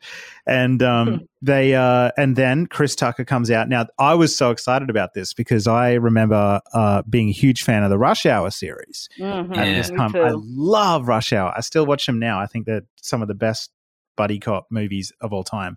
And so when Chris did his comedy routine of saying, Michael had told him on the phone that he'd seen the movie Rush Hour and he was kicking with the wrong leg and all of that. It was just such a great tone to set for the next portion of the show. It was just funny. And again, getting people really excited, and Chris was really one of the biggest comedy stars of the time, in 2001. So I was a huge Chris Tucker fan during this time period. Huge Chris. I still love Chris Tucker, and I remember taking he was on the cover of GQ magazine, and I said, I'm taking this Chris Tucker magazine. He's going to sign this before the end of the night. He's going to sign this. Of course, it never happened, but it all came full circle a couple weeks ago because I got to meet him at Thriller Night at Havenhurst. And I got to tell him, I've been wanting to meet you since the Madison Square Garden concert. And he was so fun and so nice. And he even recorded a message and said my mom's name and gave a message to my mom. Very nice guy. And I just want to make sure I just snuck that in there because he's so down to earth and he was such a fun person. But that night, going back in time, I wanted to meet him so bad, but I will tell you, it was worth all those years of the wait. It was worth it. Yeah, he seems like such a great guy. And Vinay, all these stories you've got, I'm telling you, we're going to have to do another show together just to hear all your stories in one spot. Oh, anytime. But so Chris comes out, does his comedy routine, and then Michael hits the stage with The Way You Make Me Feel. And I think I might kick this one off a little bit, guys. I really enjoyed it. I mean, at the time, it was, again, pretty mind-blowing for me because I'd never seen any Michael Jackson. I do have to preface it by saying it's lip synced, so it's not Michael singing live, unfortunately. I wish it was, but it's not. I absolutely love costume tweaks that he had for this performance. I don't know. I still don't really know what material that blue shirt is that he's wearing, but it's just, I don't know. It just looks really cool when the light's hitting it. It's not like any other shirt he'd kind of worn before. His dancing was really, really on point for most of this song, especially that opening section where he's standing on that black box that gets dragged away and sort of steps down off that. He's really just, pulling those classic MJ dance moves out, and it's really great. I think there's a couple of funny things going on with the song, though. First of all, the pitch of the lip-synced vocals sounds a lot deeper than other times they had used the record vocals. So I don't know why they decided to intentionally pitch that down, maybe to try and trick people to think it was live. I don't really know what was going on there. Again, they got me. They got you, yeah. And like we said kind of before, I wish it had that dance break at the end, like he did with Britney Spears later on. But I thought it was a really good performance. It totally sold me as a young 15-year-old kid. Instant MJ mega fan. Yeah, I like that too. I like that. The Way You Make Me Feel, that performance doesn't stand out too much to me. I mean, the Britney Spears one did, but it's never been on the top of my favorite songs list. So I think I just wanted him to. I liked the part when he was on the ground and doing the moves, but I still, like I said, I still prefer the Britney version. I guess it was maybe her presence too, and she looked so cute. I always like the beginning of the live version. That slow, jazzy. Oh yeah, I love it. And I guess at this point in my fandom, I had seen Michael do all the dance moves. I just want to hear Michael sing. And so I always wanted Michael to just continue that through the entire song. Just keep it slow. Keep that jazzy. That would have been nice. I've always longed for that. I did not need any of the dance moves. I didn't need any of it. I didn't need it to be sped up. I just needed him to continue that through the entire song. And so even back then, I wanted that to continue. And I think he previewed that at the Grammys because he did that also during the Bad Tour. So that to me was always one of my favorite parts of that song. And I just wish he would have extended it. Yeah, I think a lot of people felt that way, including Michael Bearden, who was a keyboard player during this concert and then ended up becoming the This Is It musical director. And remember in This Is It how Michael Jackson's doing a real slow, jazzy kind of thing, and then Michael Bearden's like, let's weave that in there. Let's get the song like that. And Michael's like, no, I want it exactly like the record. Right. Yes. So I'm with you though. I think if he mixed it up a little bit and did something a little bit slower, and that would have been cool. Yeah, definitely. Well, I think Sean hit the nail on the head, really. This is a routine from 1988 at the Grammys, and that's sort of a pattern that emerges as the concert continues, which is essentially Michael coming out and lip-syncing to old vocals and performing very old routines that probably required minimum rehearsal, and he was able to just kind of coast through on muscle memory. I think the thing that's kind of amusing to watch is the Britney version, where I don't know what had happened, where I know that he did do some rehearsal with Britney because I've seen it, but she appeared not to know anything about where she was supposed to be going on stage at any point. So if you watch the performance carefully, Michael just has to keep pointing. He has to keep pointing where she's supposed to be, and then she wanders up, and then he has to follow her down and then point where she's supposed to go again. So it's kind of like a bit of a debacle, really, the Britney version. But yeah, I mean, ultimately it's sort of like, who cares? It's just Michael lip syncing to a 15-year-old routine. I agree. It would have been better if he'd done something different with it, and it would have been better if he'd sung it live. And I would have totally preferred it if he'd sat on a stool and sung it than if he was running all over the stage lip syncing it, Yes. So, it's kind of a missed opportunity. There's a little anecdote in Frank Cassio's book that talks about Britney Spears being absolutely just anxious. Like, she was apparently panicking backstage before the concert and was really worried about not being able to live up to Michael's greatness on stage with him. So all she had to do was walk. Yeah. The right spot. Yeah, but if you're standing next to Michael Jackson, someone you've idolized for that long, and all you have to do is walk, you can freeze if you want. Listen, I wouldn't have been able to do it, so I understand. Yeah. But speaking on the way you make me feel in terms of the song itself and the performance itself, loved it. Again, the first time I'd seen it performed live, that slowed down section at the start was fantastic. The dancing behind the curtain, iconic Michael Jackson poses.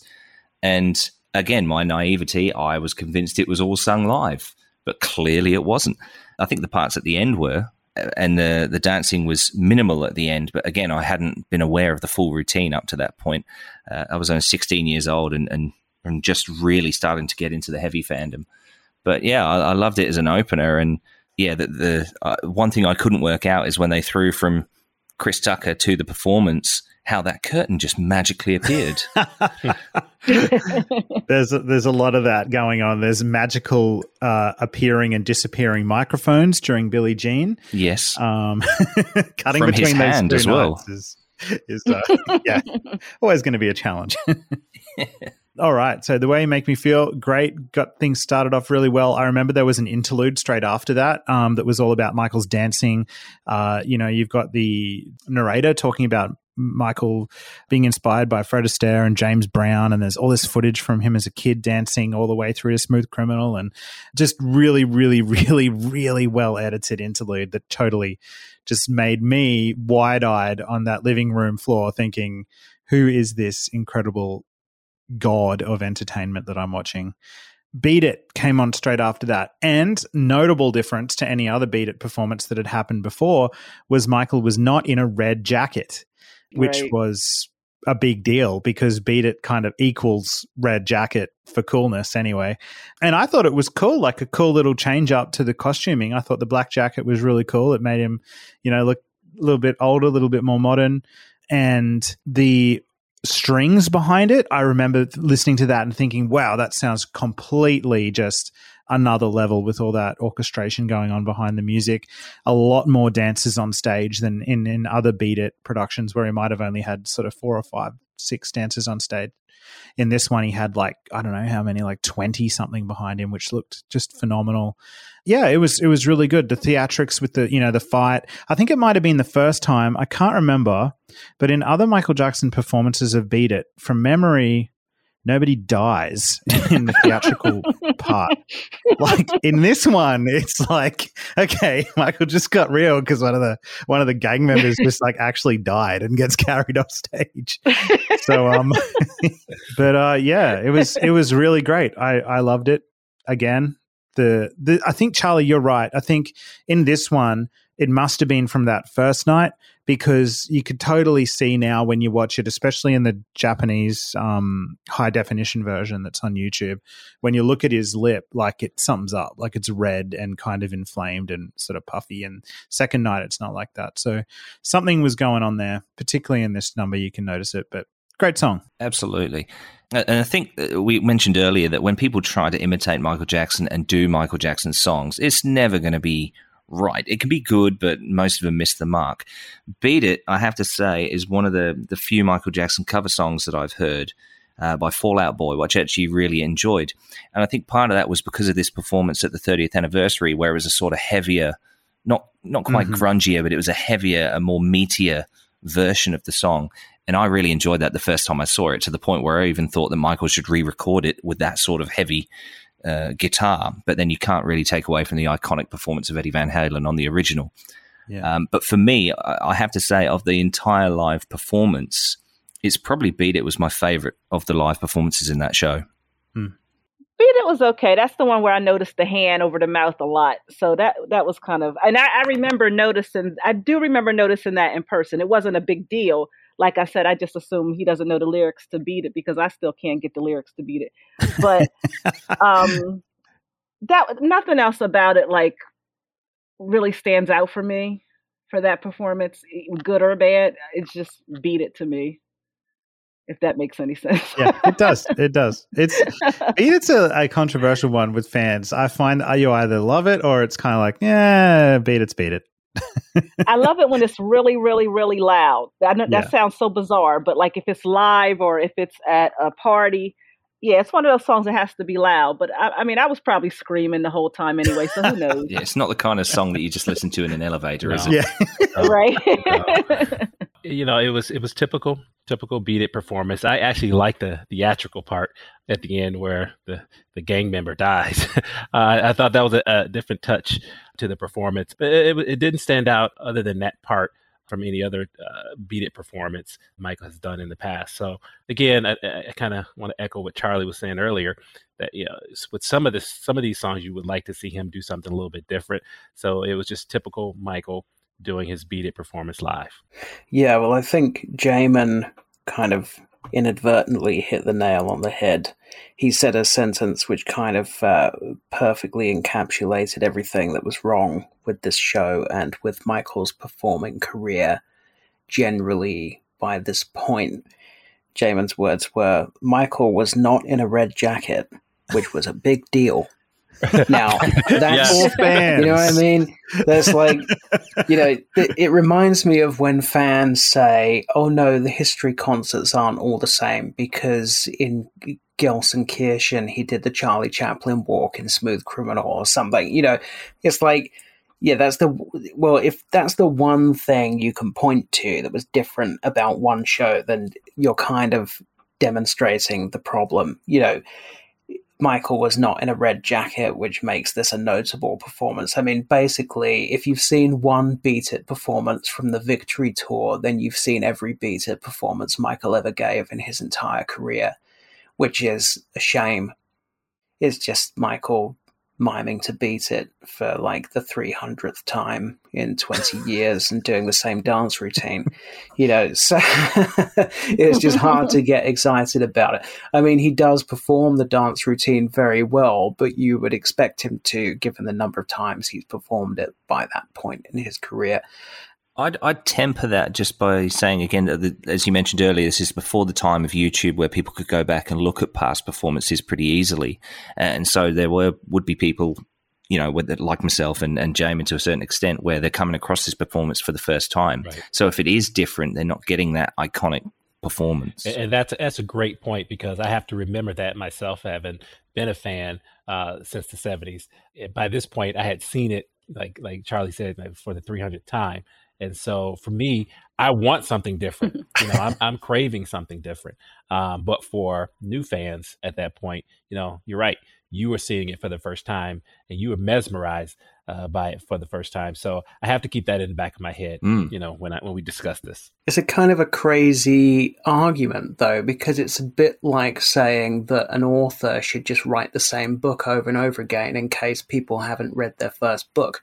It's worked for J.K. Rowling. If people, have never seen a Michael Jackson concert before, they have no right to expect that he's going to do the same thing every single time he performs in case they haven't bothered to go for the last 30 years. It also, it's not just for the fans, but it's for Michael. As I say, it's not fun to watch somebody performing who looks like it's not fun for them. Yeah. And that's kind of what it felt like for Michael pretty much from the Dangerous tour onwards. It was like more and more of the show was being lip synced. It was basically being copied and pasted from the last tour. I mean, even if you start with the Victory tour, every tour Michael embarks on is basically largely copied and pasted from the tour which preceded it. I think that is largely to blame for Michael kind of checking out and then also getting into this phase of not wanting to perform and repeatedly signing contracts to perform and then welshing on them. So you have HBO, the one night only thing, which he cancels for medical reasons and is supposed to reschedule and never does. And then you have the Millennium concerts with Marcel Avram, where he signs the contract and then never shows up and ends up getting sued. Then you have these concerts where, of course, on the night when he's supposed to be there, he calls up a doctor and gets injected with something and almost misses the show and basically turns up incapable of executing it properly. So it's as much for Michael's benefit. If he was doing something that challenged and excited him, then he might have been more G'd up and ready to perform, and we might have been getting more from him and more enthusiastic rather than kind of, let me just put the red jacket on and do this shit one more time then. Charlie, I completely agree. And I think 100% with what you're saying. My point, I guess, was that it's taken the YouTube era to come along where you can watch those historical performances for that point to become apparent, to me anyway. Yeah. I certainly didn't get the sense of that when I was watching it, and like Vinay is saying, seeing it for the first time, I was in front of a TV screen, you were actually there. As a young fan, none of that was apparent to me at all. I had no concept of that. All I saw was this magic happening on stage, and I was sure fooled by the propaganda of it all, whatever, the lip syncing, absolutely. But I'll go back to the point that I think, through Michael's struggles and clearly not as great a show as he had done before, the magic still shone through and was able to make millions of people fans. So, yeah, I do agree with your point as well, though, Charlie. Speaking of completely out of place jackets, let's talk about Black or White. So in this version of Black or White, we've got Michael wearing the Billie Jean jacket, which is just weird. And I think maybe that was a problem in the edit. Like I think in the actual concerts, Black or White must have happened directly after Billie Jean, but the way they edited it was so that Black or White happened beforehand in the televised version. It drives me crazy. Yeah, it's just weird. It's weird. Like, why would he be wearing that jacket and then come out minutes later and take it out of a suitcase? It just makes no sense. Yeah, and it took away the magic of the moment when they edited that way. Yeah. And sort of the way you guys are talking a little bit about Beat It not being overly exciting, I really felt that way about Black or White. If I was to pick any of the songs in the solo set, I would say this would be the one that I would have dropped. I think probably the way that Michael went into it thinking with David Guest was, let's choose like what are the 4 or 5 biggest bangers of my career, like number one hits. And I'd say they probably maybe got it right. Like The Way You Make Me Feel, Beat It, Black or White, and Billie Jean are probably his 4 most upbeat number one hits, like in terms of danceability and just excitement levels. So, like, I think they probably chose well in that regard, but I don't know. I think there would have been a chance there for him to swap Black or White out for something a little bit more, something that maybe wasn't a number one hit, or something that was like, even like Human Nature or something like that. It would have been cool for I like, would have loved that. That would have been awesome. yeah, maybe like just a slightly different tone there to be something just to put a light on his vocals. But yeah, so this is one that was a bit of a miss for me. It was okay, but I have to preface this by saying that Black or White is one of my least favorite Michael solo songs, and I take a lot of heat when I say this online. It's just not, it's not one of my favorite songs, and I agree with you. He could have swapped this out with "Don't Stop Till You Get Enough" or "Rock With You," something from Off the Wall. And so I'm always underwhelmed by Black or White, and so this performance didn't change that. Now, I normally do love Black or White, but it was to me just kind of the same. Nothing stood out for me for that particular performance, but I am a fan of that particular song. But this one was just kind of how I feel about Beat It. It was just kind of routine for me. Interesting. See, I think I'm on the other end of the spectrum again, because my first conscious memory of anything to do with Michael Jackson is the song Black or White. And I remember them playing it on one of my first days of primary school as well when I was young. In fact, one of my biggest performances, my dad was in the Air Force, and I remember he'd been away for a couple of months, and we were going to RAF Bryce Norton to pick him up. And this was playing over the radio and over the loudspeaker at RAF Bryce Norton, to the point where it distracted my mum so much she went over a speed bump a little bit too hard, and I think we nearly did an air-to-air and picked Dad up from the plane. But that aside, Black or White has always been one of my favourite Michael Jackson songs, although I have to agree that this isn't a particularly strong performance of it necessarily. I was pretty happy to see it because it was the first time I'd seen it performed live. Yeah. And I do want to add, like I said earlier, I just want to reiterate my point. None of this stuff mattered when I was there. This is all my afterthoughts. Yeah. Watching it, again, that night, every song to me was magic. And I just want to make sure I keep bringing that point home, because I sound like I'm criticizing it now, but it was, like I said before, spectacular when I was there. So I just want to make sure that you understand that all my criticisms is coming from long after the event. Of course. And that's the thing with the MJ Cast. We try to have a real look at Michael's career, and every one of us here knows that Michael was the greatest entertainer. Absolutely. He had decades of incredible, brilliant performances and tours. Right. And, who can fault the bad tour? Come on. But we're talking about Exactly. this as like a problematic show, really, that had a lot of behind the scenes things going on that resulted in some, it not being his finest hour. But Charlie, what do you reckon? Black or White? I'm kind of Team Sean, because I've never really liked Black or White as a song. Sam Habib, actually, friend of the show and co-founder of the MJ Academia Project, once described Black or White to me as a song which sounded like it had been made by a focus group. Yeah.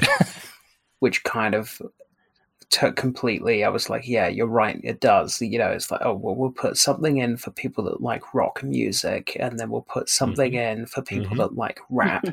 But all done in a kind of a haphazard way. So you end up with a rap that's never going to appeal to anybody who likes rap, because it's just been recorded by some studio engineer or something, and it's pretty lame.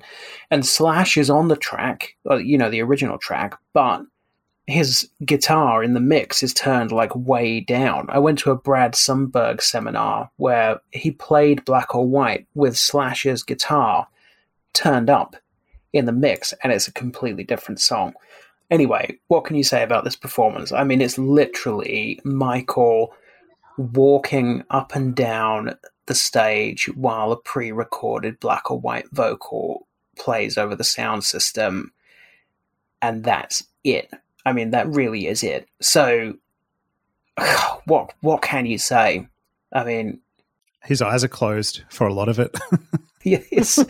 I mean, it really is like the definition of phoning it in at that point in the show. It's just, there's just nothing going on. Billie Jean. Okay, so this one was the moment where I absolutely just went, okay, this guy's on a whole other level. And I understand the vocals are also not live, but yeah, this is the one that totally just turned me into an instant mega fan for sure. But I want to hear from you guys first.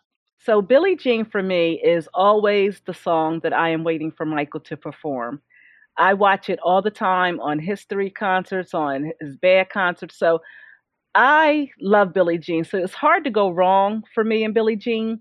But what I will say about this performance is that I felt like it was cut a little short as opposed to some of his other Billie Jean performances where they seem to stretch out towards the end with those long dance segments and the breakdown of the music. So I felt like Billie Jean, for whatever reason, was cut short, which I didn't understand because that's kind of the one song everybody's really waiting to see him perform. I'm going to say something slightly controversial. Oh, no. And I'm going to get so abused on Twitter. But I don't believe that Michael, in his entire career, ever gave a great performance of Billie Jean. I think he gave great dance performances of Billie Jean, but I can't think of a performance of Billie Jean ever that the vocal was good on. I just can't think of one. I think at Madison Square Garden 2001, this is the performance which best demonstrates the editing, the way this show was very, very cleverly and slightly manipulatively edited. So what they do in the show is the vocal clearly is lip synced, but in the mix it's turned down and the crowd noise is turned way up. And this performance is filled with audience reactions. I think, to me, it appears to have been done to try to disguise the lip syncing that's going on. What you had on the nights, when you look at the two fan cam recordings, are two very different performances of Billie Jean. The first night, Michael was absolutely on his arse, and he actually couldn't execute the moonwalk. If you watch the amateur footage, the fan cam footage, he manages 2 or 3 steps of the moonwalk at the crucial point in the song, and his legs give out. He can't go any further. By the second night, he was much stronger. Second night's dance performance was much better. The editing, whilst I can see the way that they've edited the performance to try to make it appear more live and so on, I've always been flummoxed by the editing of the dance breakdown at the end, because they've just used all the worst bits of both nights, essentially, it's just rubbish. You know, you've got obviously the clumsy editing where the microphone is in his hand and then it disappears and then it comes back again, where they've stitched it together from 2 nights. But on the second night, he moonwalked on the spot and did a long moonwalk in the dance breakdown at the end. Why did they not use that? God knows. He also beatboxes. Yeah, it's just such a better performance the second night.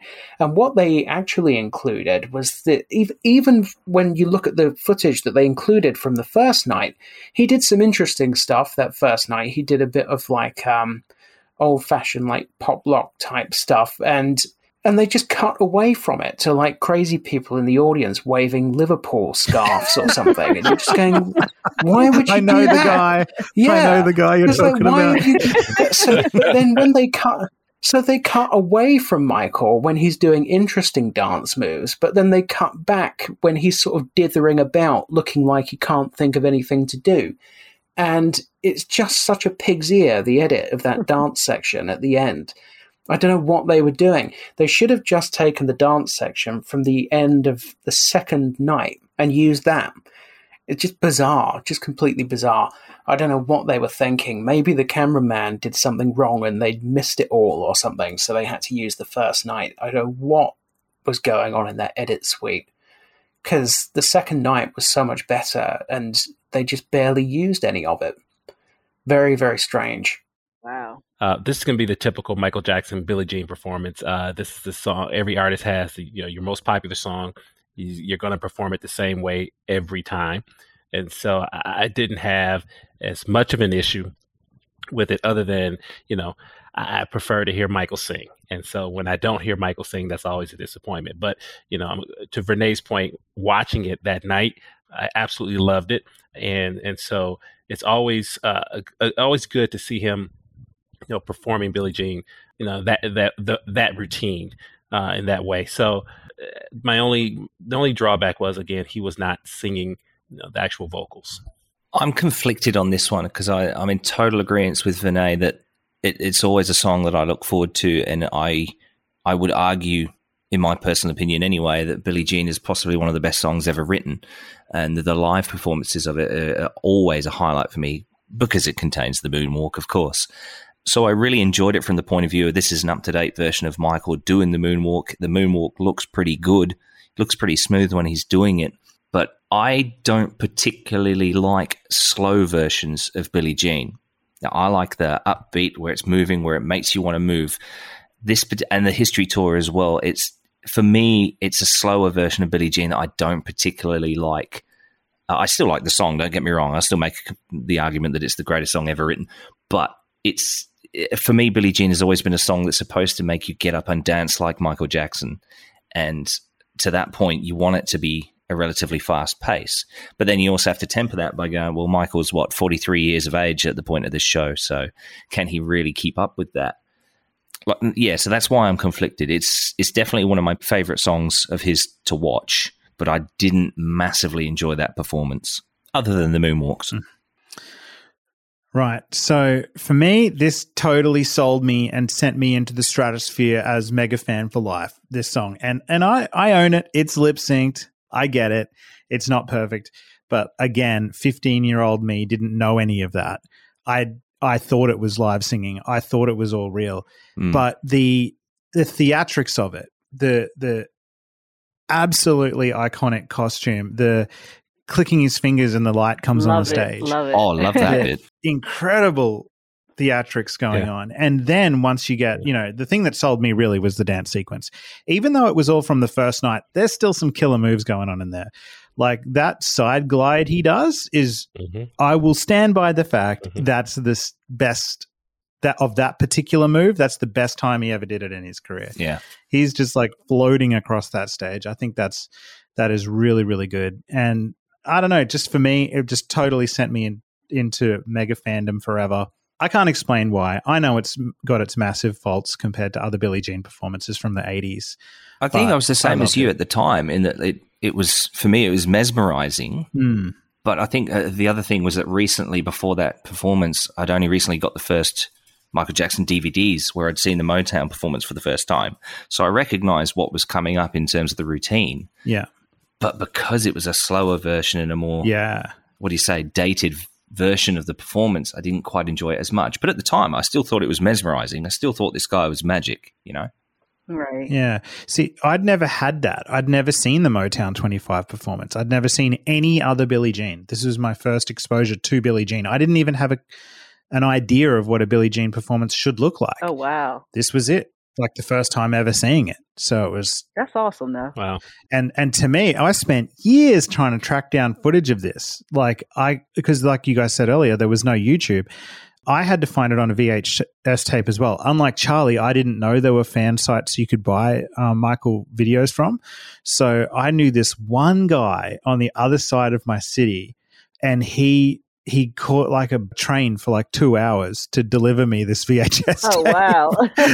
I think it was, I don't know how many years, 1 or 2 years later after it aired, but I finally got my hands on it again. There was a whole period of time after it aired that I was desperate to watch it again because I didn't videotape it when it was on. It was, that really sold me, that performance, big time. And that's the beauty of that performance. Even going back to Motown 25, it stayed the same. And the point of it is, even 20, 30 years later, when he's performing it, it'll hook you. It'll hook new fans. It'll capture old fans like myself and say, you know what, this is why I love Michael Jackson. So that's the beauty of Billie Jean, and the same performance that Michael gave year after year when he sang the song or when he performed the song. There is a flip side to that, though, which is, we know from multiple interviews that Michael gave that he was sick of performing it that way. Yeah. You know, which kind of comes back to what I was saying earlier. He gave at least 2 interviews over the years where he said, my favorite song to perform is Billie Jean, but when I get to perform it the way I want to perform it rather than the way that the fans want me to perform it.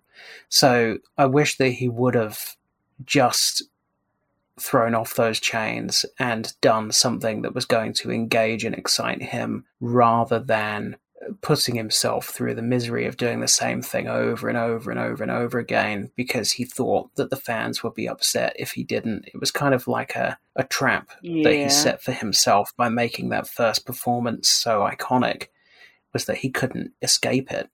But I will tell you, though, as a fan, again, from the 70s, I wish if there was one thing I could tell Michael, I would have told him, listen, I don't ever need to see you dance again. I just want to see you stand in front of a microphone and just sing. And Charlie, you said it earlier, just sit on a stool and sing. That's what I really, I was always wanting to have that from Michael.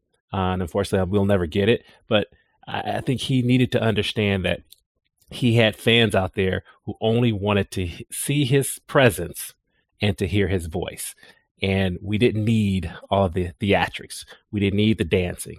I just wanted to see him. I just wanted to hear him. Actually, that's an interesting point also that David Guest makes either in his book or in the documentary. He talks about his sort of growing irritation with Michael coming up with all these crazy, huge spectacles that he wanted to be happening in this show, which might be part of why he got cheesed off with David Guest and was trying to bring Suzanne de Passe back. But David Guest, he says, either in the film or in the book, that basically Michael was coming up with all these crazy theatrical ideas which would have completely blown the budget, you know. So it was almost like Michael was, as we saw with the history tour and as we would see with This Is It and so on, kind of almost trying to create a spectacle other than himself, like he was worried that he couldn't live up to the hype anymore. And David Guest was the one that reined him in and said, no, we're not spending the money that's going to be required to do all that stuff, and you're going to have to bring it back to basics. It's almost weird in a way that you're looking at this show and this is the Michael Jackson version of being back to basics, right? Compared to any other artist, right? Yeah, all really good points. All right, so Billie Jean happens, and then it's time for a brand new performance of a Michael Jackson single, his first single from Invincible, You Rock My World.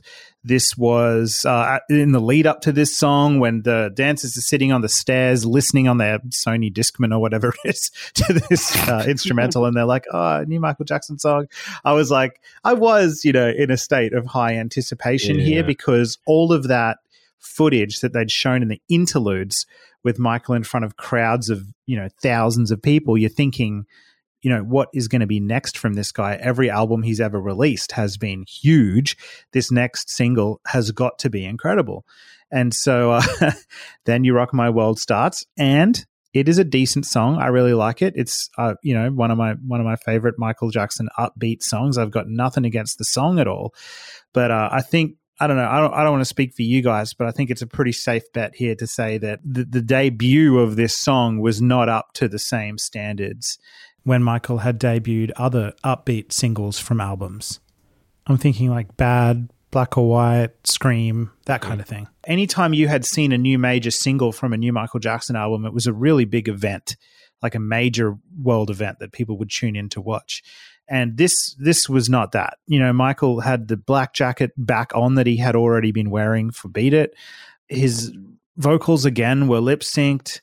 The song was decent. The choreography seemed to be thrown together pretty last minute. In fact, I think I read a story that it was. His dancing had nothing to do with what the dancers were doing behind him. It was a pretty disconnected sort of performance. There was some recycled sort of old moves from Smooth Criminal in there at the end. I think he was doing the Fred Astaire bandwagon sort of walk that happens in that towards the end. Mm-hmm. The live vocals at the end of it, when they kick in, are actually fairly okay, I thought. But the performance itself just, left me, even 15-year-old me, which was really excited for Michael Jackson. I remember being way more excited for all the songs that had come before it than You Rock My World. Yeah, it really fell flat for me as well. It's just not a song that you perform live in that setting. And so I agree with you that it just didn't go over well. It wasn't a good performance at all.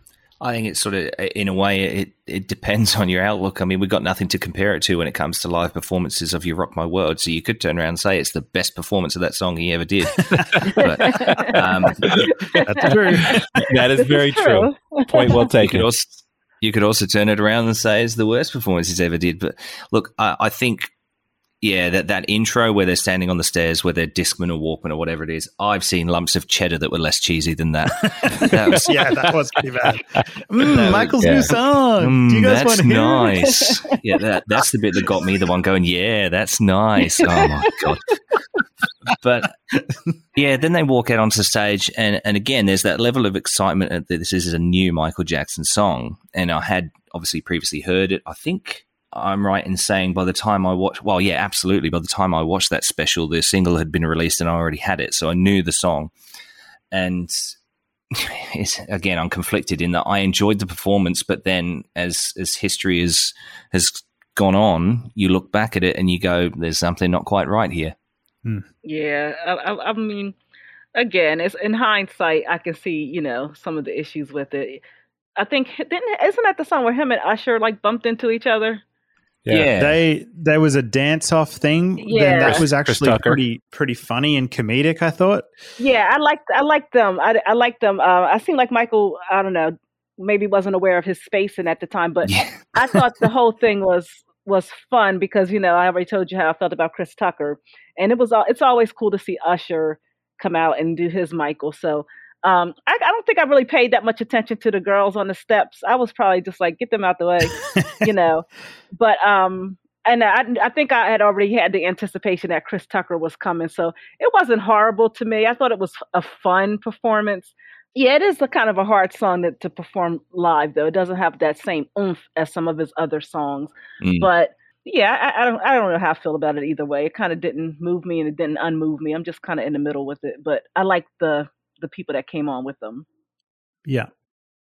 It's also a really odd song vocally to sing live, I think, because from memory, the chorus, he's not actually singing the chorus on stage. He's just ad-libbing over the whole chorus every time there's a chorus. So it's just an odd thing. The only vocals you're hearing that are meant to be him singing are those mimed ad-libs until the end of the song, of course, when the live vocals kick in. But yeah, definitely the Chris Tucker and Usher thing at the end I quite liked that, to be honest. When Chris literally kicks with the wrong leg and then Michael falls over laughing on the stage, that was a really funny, human moment that was great. But yeah, that was sweet. Well, there are two very different You Rock My World performances. The first night, there were no girls on the step and there was no Usher or Chris Tucker.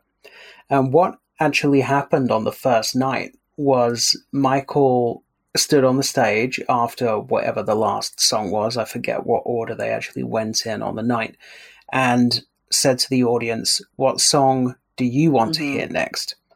And got an emphatic response from the crowd that they wanted to hear You Rock My World. And he reacted with some surprise and said, already? Or something like that. Because it had leaked, hadn't it, at the time? It had leaked, and it had been leaked by Sony because he and Sony were in a disagreement about what the first single should be from Invincible.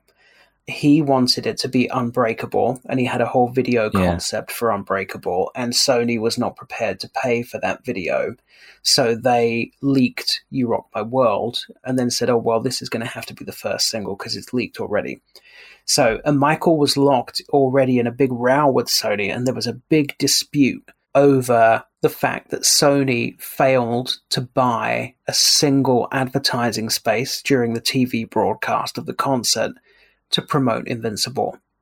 That was a whole separate row that they ended up having. But anyway, so the first night, Michael performs You Rock My World, and when you watch the fan cam footage, that is absolutely heartbreaking. It's shockingly bad. He tries to perform a move from the Remember the Time video, and he can't do it. He just can't execute it. He hasn't got the coordination. And then he tries to do a 180-degree spin and almost falls over. And he spends the whole performance hunched double with his hand covering his face. And then when it gets to the bridge, he stops the song and he never finishes it. And he is in such a state at that point. I mean, he literally looks like he's going to collapse at any moment. The second night, as with the second night generally, is much, much better. Albeit his vocals, when he's ad-libbing over the verses, are very flat. They're off key. And he doesn't really hit his vocal stride until he's sort of shout singing the ad-libs after the bridge. Yeah, I mean, you've covered it already. It's not an amazing... It's a great song. I think You Rock My World is the last great Michael Jackson dance song. But the performance seemed to have been cobbled together at the last minute. It's clear that on night one, there's no intention to perform that song. I don't know what he was supposed to be performing instead, but he sort of had to introduce You Rock My World into the show because the audience had demanded it. It was almost like a stunt that backfired. Maybe he was expecting them all to say something else, Thriller or something. And so they cobbled together this performance in 2 days with the girls on the steps and then Usher coming out at the end and so on. So it's kind of a last-minute addition to the set list and to the show, which is why it all feels a bit kind of, that will do. I think he's dancing at the end of the second night where he's involved in the dance-off with Usher. He dances Usher off the stage. That's a flash of Michael Jackson greatness right there. Right. You can't even see, you forget Usher's even there. And he stood right next to him, But that first night, You Rock My World, was just devastating. And wasn't there something else that happened, another performance that was never televised? Was it We Are the World, where Quincy Jones and everybody's back on stage? Yes. That's what I mentioned earlier, where Michael came, that was at the end of the first night. Michael came on in a silver jacket. And, I mean, he looked more stoned than he had looked the whole night. He just looked like a zombie. Like he literally barely knew where he was. And then when We Are the World finished, they started playing You Rock My World again. And Michael started sort of ad-libbing You Rock My World. And again, completely off-key. It's like he has no self-awareness in that final bit of that concert. It's like he's on another planet. The footage is on YouTube. You can get it quite easily. It's real sad. Yes. Yeah, it is sad that there was never Unbreakable released, as you say, and or Unbreakable wasn't used as the first single. But the other thing, which is a bit of a side note, is that to me it's a massive travesty that We've Had Enough didn't make it onto the album. I love that, let alone song. make it out as a single, because I feel that could have been amazing live as well. Yeah, I agree completely. Yeah, we're going to have a whole Invincible roundtable as well where we can talk about some of those unreleased tracks that could have made it on, but I'm with you for sure. It also kind of makes me sad to think that in that front row is Rodney Jerkins watching these concerts, and he'd worked with Michael in the studio for years at this point. And like you said, Charlie, You Rock My World is a great song, and this was his moment to see You Rock My World shine, and he didn't get that kind of experience, I guess, like all of the other key producers that worked with Michael Jackson over the years. So I kind of feel a bit sorry for him as well. Okay, so the show's finish, and we know that back in Camp Jackson, things were not all roses. People in the Jackson family were very concerned about Michael's health and well-being. And what happened was the family actually had a meeting at Havenhurst very soon after 9/11, which we'll get to shortly.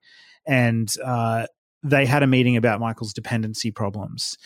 They noted that he had intentionally been in a different hotel dressing room. He spent little time with the family during preparations and rehearsal. People from Michael's camp were telling Jermaine that Michael wanted distance from his family. And Jermaine said in his book that his family, really their job was not to be employed as yes men like some of the other people around him, and that they needed to stand in and do something for Michael. And the result of that meeting at Havenhurst was planning an intervention. And so we know that an intervention for Michael was carried out some months later, where Catherine, Jackie, Tito, Randy, Janet, Reby and Latoya, all went to Neverland with a doctor to carry out the intervention. Even one of the brothers literally jumped over the security gate because they weren't being allowed in, and they found Michael and had a confrontation with him about his state during the 30th anniversary concert. So we know that, this triggered more family intervention and help that would continue on the way through to 2009. I guess the 30th anniversary concerts, really, the legacy of them is that yes, they were very successful, and I think they, after the editing when it was released, I think it aired 13th of November 2001. It was the highest rated non-charity musical special in TV history. And it cleared something like $20 million of profit for Michael and David Guest after the syndication of the shows around the world. So its legacy is twofold. It really was very, very successful and created a lot of new young fans like myself. But its legacy also is that it kind of foreshadows the same thing that happened in 2009 could have easily happened, I think, in 2001. Mm-hmm. Which is a sad thing to think about. And then, as we know, just some hours after the September 10th concert, very sadly, the terrorist attack in New York City took place, in which the Twin Towers, the World Trade Center, was brought down. And then you have another kind of infamous story about Michael fleeing New York City to get out of there. Let's just cast our minds back to that, I mean, Vinay, you were there I'm assuming you were there. You would have still been in New York. You would have woken up in New York City after that second concert. Walk us through your experience. No, I actually was fortunate enough that I was living in Delaware at the time, which is a 2.5 Greyhound bus ride away. Mm-hmm. So that second night, for that second concert, my cousin had came from Delaware and met me in New York, and we attended that concert together. And we kind of camped that outside thinking we would catch Michael leaving. It never happened. So we end up actually getting on a train about 2:30 in the morning. Mm-hmm. So I actually got home close to 5 in the morning, back to my home state. And I went to bed, and then my phone would just not stop ringing, like around 8 something. And I was like, I'm not answering the phone because everybody knows that I just came back from seeing Michael. They know it's 8 o'clock in the morning. They know I'm not up. So I just kept letting it ring, but it was it was crazy. Like nobody calls me that many times in the morning. And so I finally answered the phone, and it was my sister saying, did you make it back? And I was like, yeah, I'm trying to go to sleep. And she was like, we're under attack. New York was just attacked. And I got up and turned on the TV, and I just could not believe, we had been there that entire week. It was so many fun activities going on. It was like Michael parties, and just for that to be the end of such a fantastic week, being with Michael fans from all over the world. I mean, all over, hanging out on the red carpet at MTV, going to the fan events, going to the fan parties, all the, stalking out and hoping to see Michael and looking for Michael and seeing the 2 shows. And then for it to all end in such a tragic way, it was so hurtful. But I had friends that were stuck there for weeks because they grounded all the flights. People couldn't, especially get back overseas, so I had friends that were staying in hotels and sleeping on hotel lobbies and just really had no place to go for 1 to 2 weeks. It was horrible. Well, Vinay, it's great to hear that you managed to get out before anything bad happened. When it comes to 9/11, I'm particularly interested in the personal side of things happening. Obviously, we all know the main events of what happened and the planes and the towers coming down, and obviously the devastation around that day. So the fact that you got home and away from it is just amazing, and I'm so happy that you did. And to hear your phone blowing up. See, my experience, obviously I wasn't in the country at the time. I was living in the UK, but all this unfolded for us around lunchtime. So we knew something was up when we were at school. And my biggest memory from the day, from my own personal point of view, was looking up at the sky and seeing all the contrails of the aircraft that go out to the Americas, doing big 180s in the sky and returning back to London or Northern Europe. Wow. But I've not really spoken to anyone who was on the ground in New York or Washington. And now that I've had the chance to visit both of those locations and see the scale of these events for myself, I just wanted to speak to someone that was there or experienced it or has firsthand experience of what happened. And the fact that you were in New York that night, I did wonder if you'd managed to stay or were staying in New York when it all unfolded. But the fact that you got out is great. Yeah, I was saved. It was a 3 hour difference from the time that I got home to the time that the first plane hit. Like if we would have waited to catch the next train, we would have been stuck there.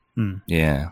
Wow. So it's crazy. And Sean, if you don't mind my asking, what was your experience of that day? Well, I was a ninth grade English teacher. And so once we got word that the first plane had hit the World Trade Center, we had TVs in the room and we turned on the TVs, and that's what we did for the rest of the day. And so it's interesting to hear Renee's account of what happened with her, because like I said earlier, I was very tempted to go to those shows and would have been stuck there as well. And so for me, though, it was a teachable moment as an educator for my students. Even my students today, they still talk about being in my classroom and what we did that day, trying to process that whole those events of that day. Just a quick question for Vinay, because I know that I've heard stories previously that in the aftermath of the attacks, Michael was able to track down some of the fans who were stuck there after the shows and did help them out by paying bills and stuff. So I just wondered whether any of your friends who were stuck in the city were the beneficiaries of Michael's help. I do think that my friend Beatrice from Spain was one of the people who Michael provided some sort of bus for everybody to get out of the city. At least that's what the story I think she said. And I believe she was one of the people that were on that bus. But I don't know that to be 100%. Like, I don't want to quote her because I don't remember the story exactly. But I think she was one of the people who were able to get on the bus that Michael arranged for his fans to get out of the city. When I think back on that, sometimes I think about how Michael's career sort of became linked to what was going on with 9/11. I mean, it touched so many people's lives, but then, of course, he was meant to be promoting and releasing Invincible straight after this. And of course, Invincible did come out and all of that. I'm sure its success was sort of impacted by 9/11 to some degree, but then he, of course, arranged benefit concerts himself. The United We Stand concert in Washington, which included a performance of the song What More Can I Give? It's interesting to think what the Invincible era could have been like had that not happened, or whether it would have been very different at all. I don't know. Michael certainly wasn't in the best state of mind. I think definitely if Sony had not sabotaged the What More Can I Give single that Michael wanted to put out. It's a great song. What More Can I Give, I believe, started out as it was originally written in the 90s, and I think it was called Heal LA or something like that. Yep. And Michael repurposed it. Well, it sounded like he was going to repurpose it in 99 for the MJ and Friends thing, because the banners at the concert said, What More Can I Give on them? And then that didn't come to fruition. And then he wanted to repurpose it for 9/11. And Sony basically came up with some cockamamie story about, we can't do it because Mark Schaffel worked in the studio and he used to be a porn producer, which is like, yes, so what? What? That's just such a chicken shit reason not to release it. That's so what? It was clearly part of the ongoing war between Michael and Sony, the fact that got sabotaged. It's such a great song that had that been promoted properly with Sony's backing, I have no doubt that would have become an absolute global smash. It is a fantastic song and a great collection of artists. It would have been huge if that had not been sabotaged. It would have been an astronomical success. Right. So for now, let's talk a little bit more about what we think could still come from these shows. I mean, David Guest has passed away. Who knows where the rights are for these shows now? Just hypothetically, if you were in charge of re-releasing the 30th anniversary concerts in whatever form you think that they would be best in, how would you do it? Well, I think it's important to document the shows as they happen. So for better or for worse, I think you need to release them both shows in their complete form, so that way fans can see.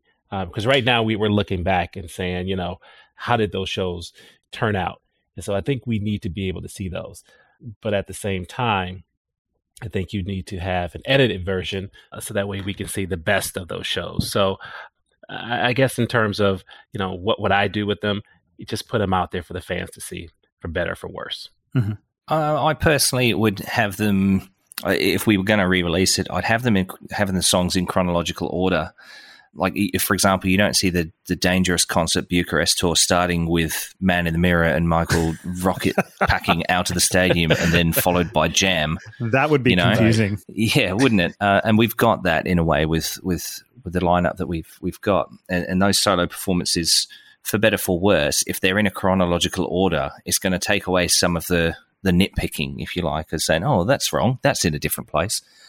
Obviously, with time, hopefully there'd be some sort of upscaling in terms of quality of the videos themselves, high definition, and I think be selective on which of the tribute acts you actually put in that program. I think a 90-minute program is good enough, but I don't want to go over an old line, but who wants to hear a rap in the middle of Heal the World? I mean, come on.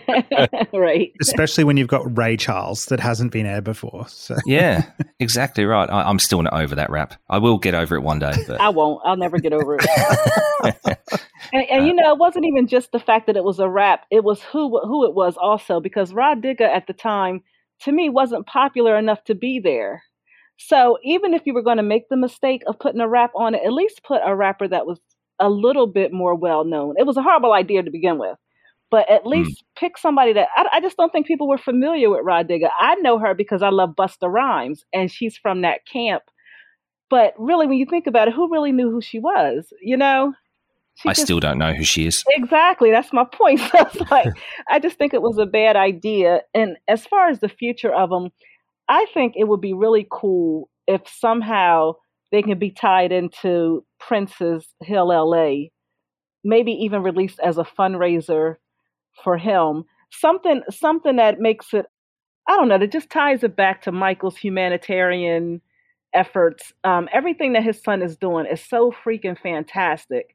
And if he can somehow incorporate that, of course, like you said, remaster it. Let's cut out Liza. Let's cut out Mara. Let's cut out the rap.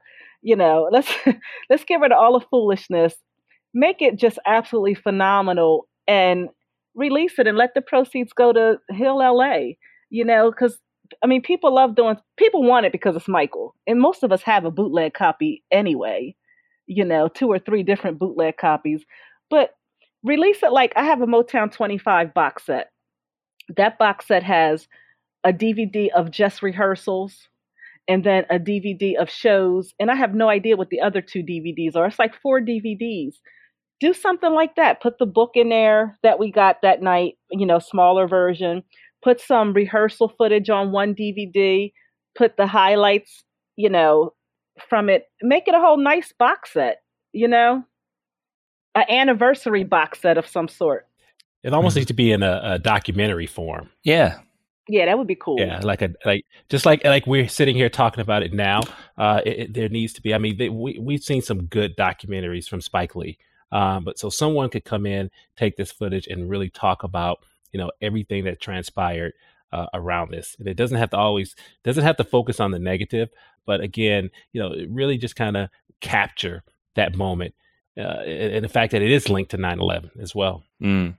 Or perhaps that if Taj's documentary is to be a whole overview of, Michael's life and what this guy was really all about, that's potentially could be in there. I don't believe that there is any commercial or artistic value attached to these shows which would merit releasing them. I can't see a release of these shows being commercially successful in any way. I think they're only of interest to a very small proportion of Michael's existing fan base. And artistically, I think it's best that they're not available. Much like the History Tour, I think it's actually detrimental to Michael's legacy to release that stuff. Because what you don't want to do is release into the marketplace a wealth of material in which Michael is lip syncing and not performing to the best of his abilities, because it is actually damaging to the legacy. So it gives ammunition to critics. You know, if this was to be released on DVD tomorrow, the critics would savage it, and they would be justified in savaging it. They'd say this is Michael Jackson on drugs miming to a handful of his old hits. What's the point? Yet that would be a completely valid and true statement by those critics. So what would be the point? I think what happened around those concerts is interesting, and it might be interesting to include some discussion of it in a book or in a documentary. But as far as actually releasing the concerts, I just think it's a complete no-no. I think it would actually be better to burn the footage than to release the footage. Well, speak your mind. Yeah, that's what he does. That's what I love about Charles Thompson. I am a huge fan. Younger me would have said, put out a high definition version, edit it again so it's mainly the second night, have a select group of tributes at the start, much like the ones we were saying at the start were the best, and leave out, Aaron Carter. I don't know if I agree with that anymore.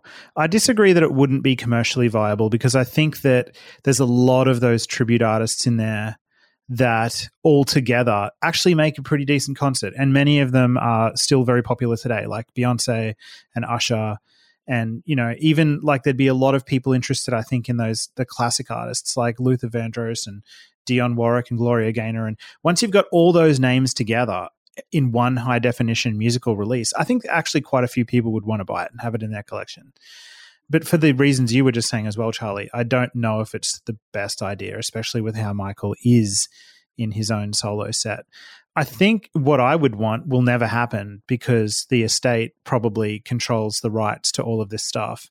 And what I think I would want is a really honest documentary around the conception of the shows and how they turned out, including a lot of that rehearsal footage you were talking about earlier, Charlie, and interviews with people involved in it. A really good documentary with snippets of footage from the shows, to showcase some of the good stuff that was going on in there as well. I think that would be the smartest thing to do. And I think it would be pretty damn successful as well, because you're watching the King of Pop in his last proper concert, really. I don't know about the commercial viability of that. I still don't think it would happen, because it would have to be really honest. And if there's one thing the estate is not, it's honest. There's an issue with the rehearsal footage. Michael is performing well, but he looks terrible. So there's a trade-off involved there. It would involve releasing a bunch of footage of Michael with tape all over his face and stuff. So whilst it's interesting to have watched, again, I'm not convinced that there would be much justification in putting it out to the wider public. I think it would invite more criticism than it's worth. Yeah, I think, Charlie, you're right in that it would invite a hell of a lot of criticism. But then we've seen how tabloid-style media behave, and if there's something to sensationalize when it comes to Michael Jackson, then they'll take any opportunity. And I think there's enough of a backstory here that if the footage exists, and if a behind-the-scenes of the build-up or the making of this show ever came out, there would be enough sensationalism around it that the hype would make it commercially viable, which is a negative. It's not really what you want. But from the fan point of view, you obviously get a look into the window of what was going on around that time. Yeah, I think I'm more interested in having the real history of it out. Like, the older I get as a Michael Jackson fan, the less I'm concerned with products coming out that only show him in a positive light, because I think his legacy is pretty much like sealed. Like he's never going to be doubted as one of the greatest entertainers that ever lived. Like what he did in the 70s and 80s and through the 90s will never be questioned. He was incredible. So I think, like, if there are honest documentaries about the real Michael Jackson, I see that as more valuable to the historical record than, something else that's just going to promote him in another propaganda sort of fashion. I agree with that, and I think that's why it's important that we do get some sort of documentary on this, or if it would be my wish that we could get some sort of documentary of these shows and that weekend and everything that transpired around it, reuniting with his brothers, 9/11 happening. There's a story to be told there, yeah. And I think as fans, I want to hear that story. Yeah, I'm thinking kind of like, I don't know if you guys have seen that documentary, Dave Chappelle's Block Party, where he's putting that concert together that he did in New York. I can't remember what year it was, but like it's just a mix of performance footage from the actual concert, but heaps of cuts back to him preparing the concerts and trying to get people involved, and behind the scenes, him talking to people in rehearsals. And I think it could be a really great mix of that. Like the shows they had a really rocky road, and I think that's an interesting story in itself.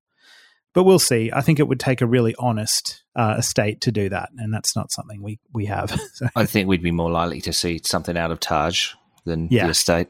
Yeah. Okay, well, that brings us to the end of our 30th anniversary roundtable. Congrats, guys. It happened. Hey. Thank you. Thank you for having us. Good deal. That's okay. So I want to go around the table now and just give you guys a chance to talk about where people can find you online.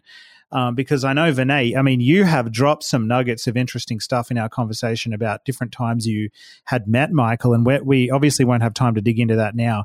We are going to have to get back together to have some of those stories. Absolutely.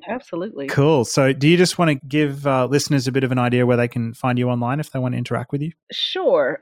As a Michael collector, I do an item of the day every day on Instagram and Facebook.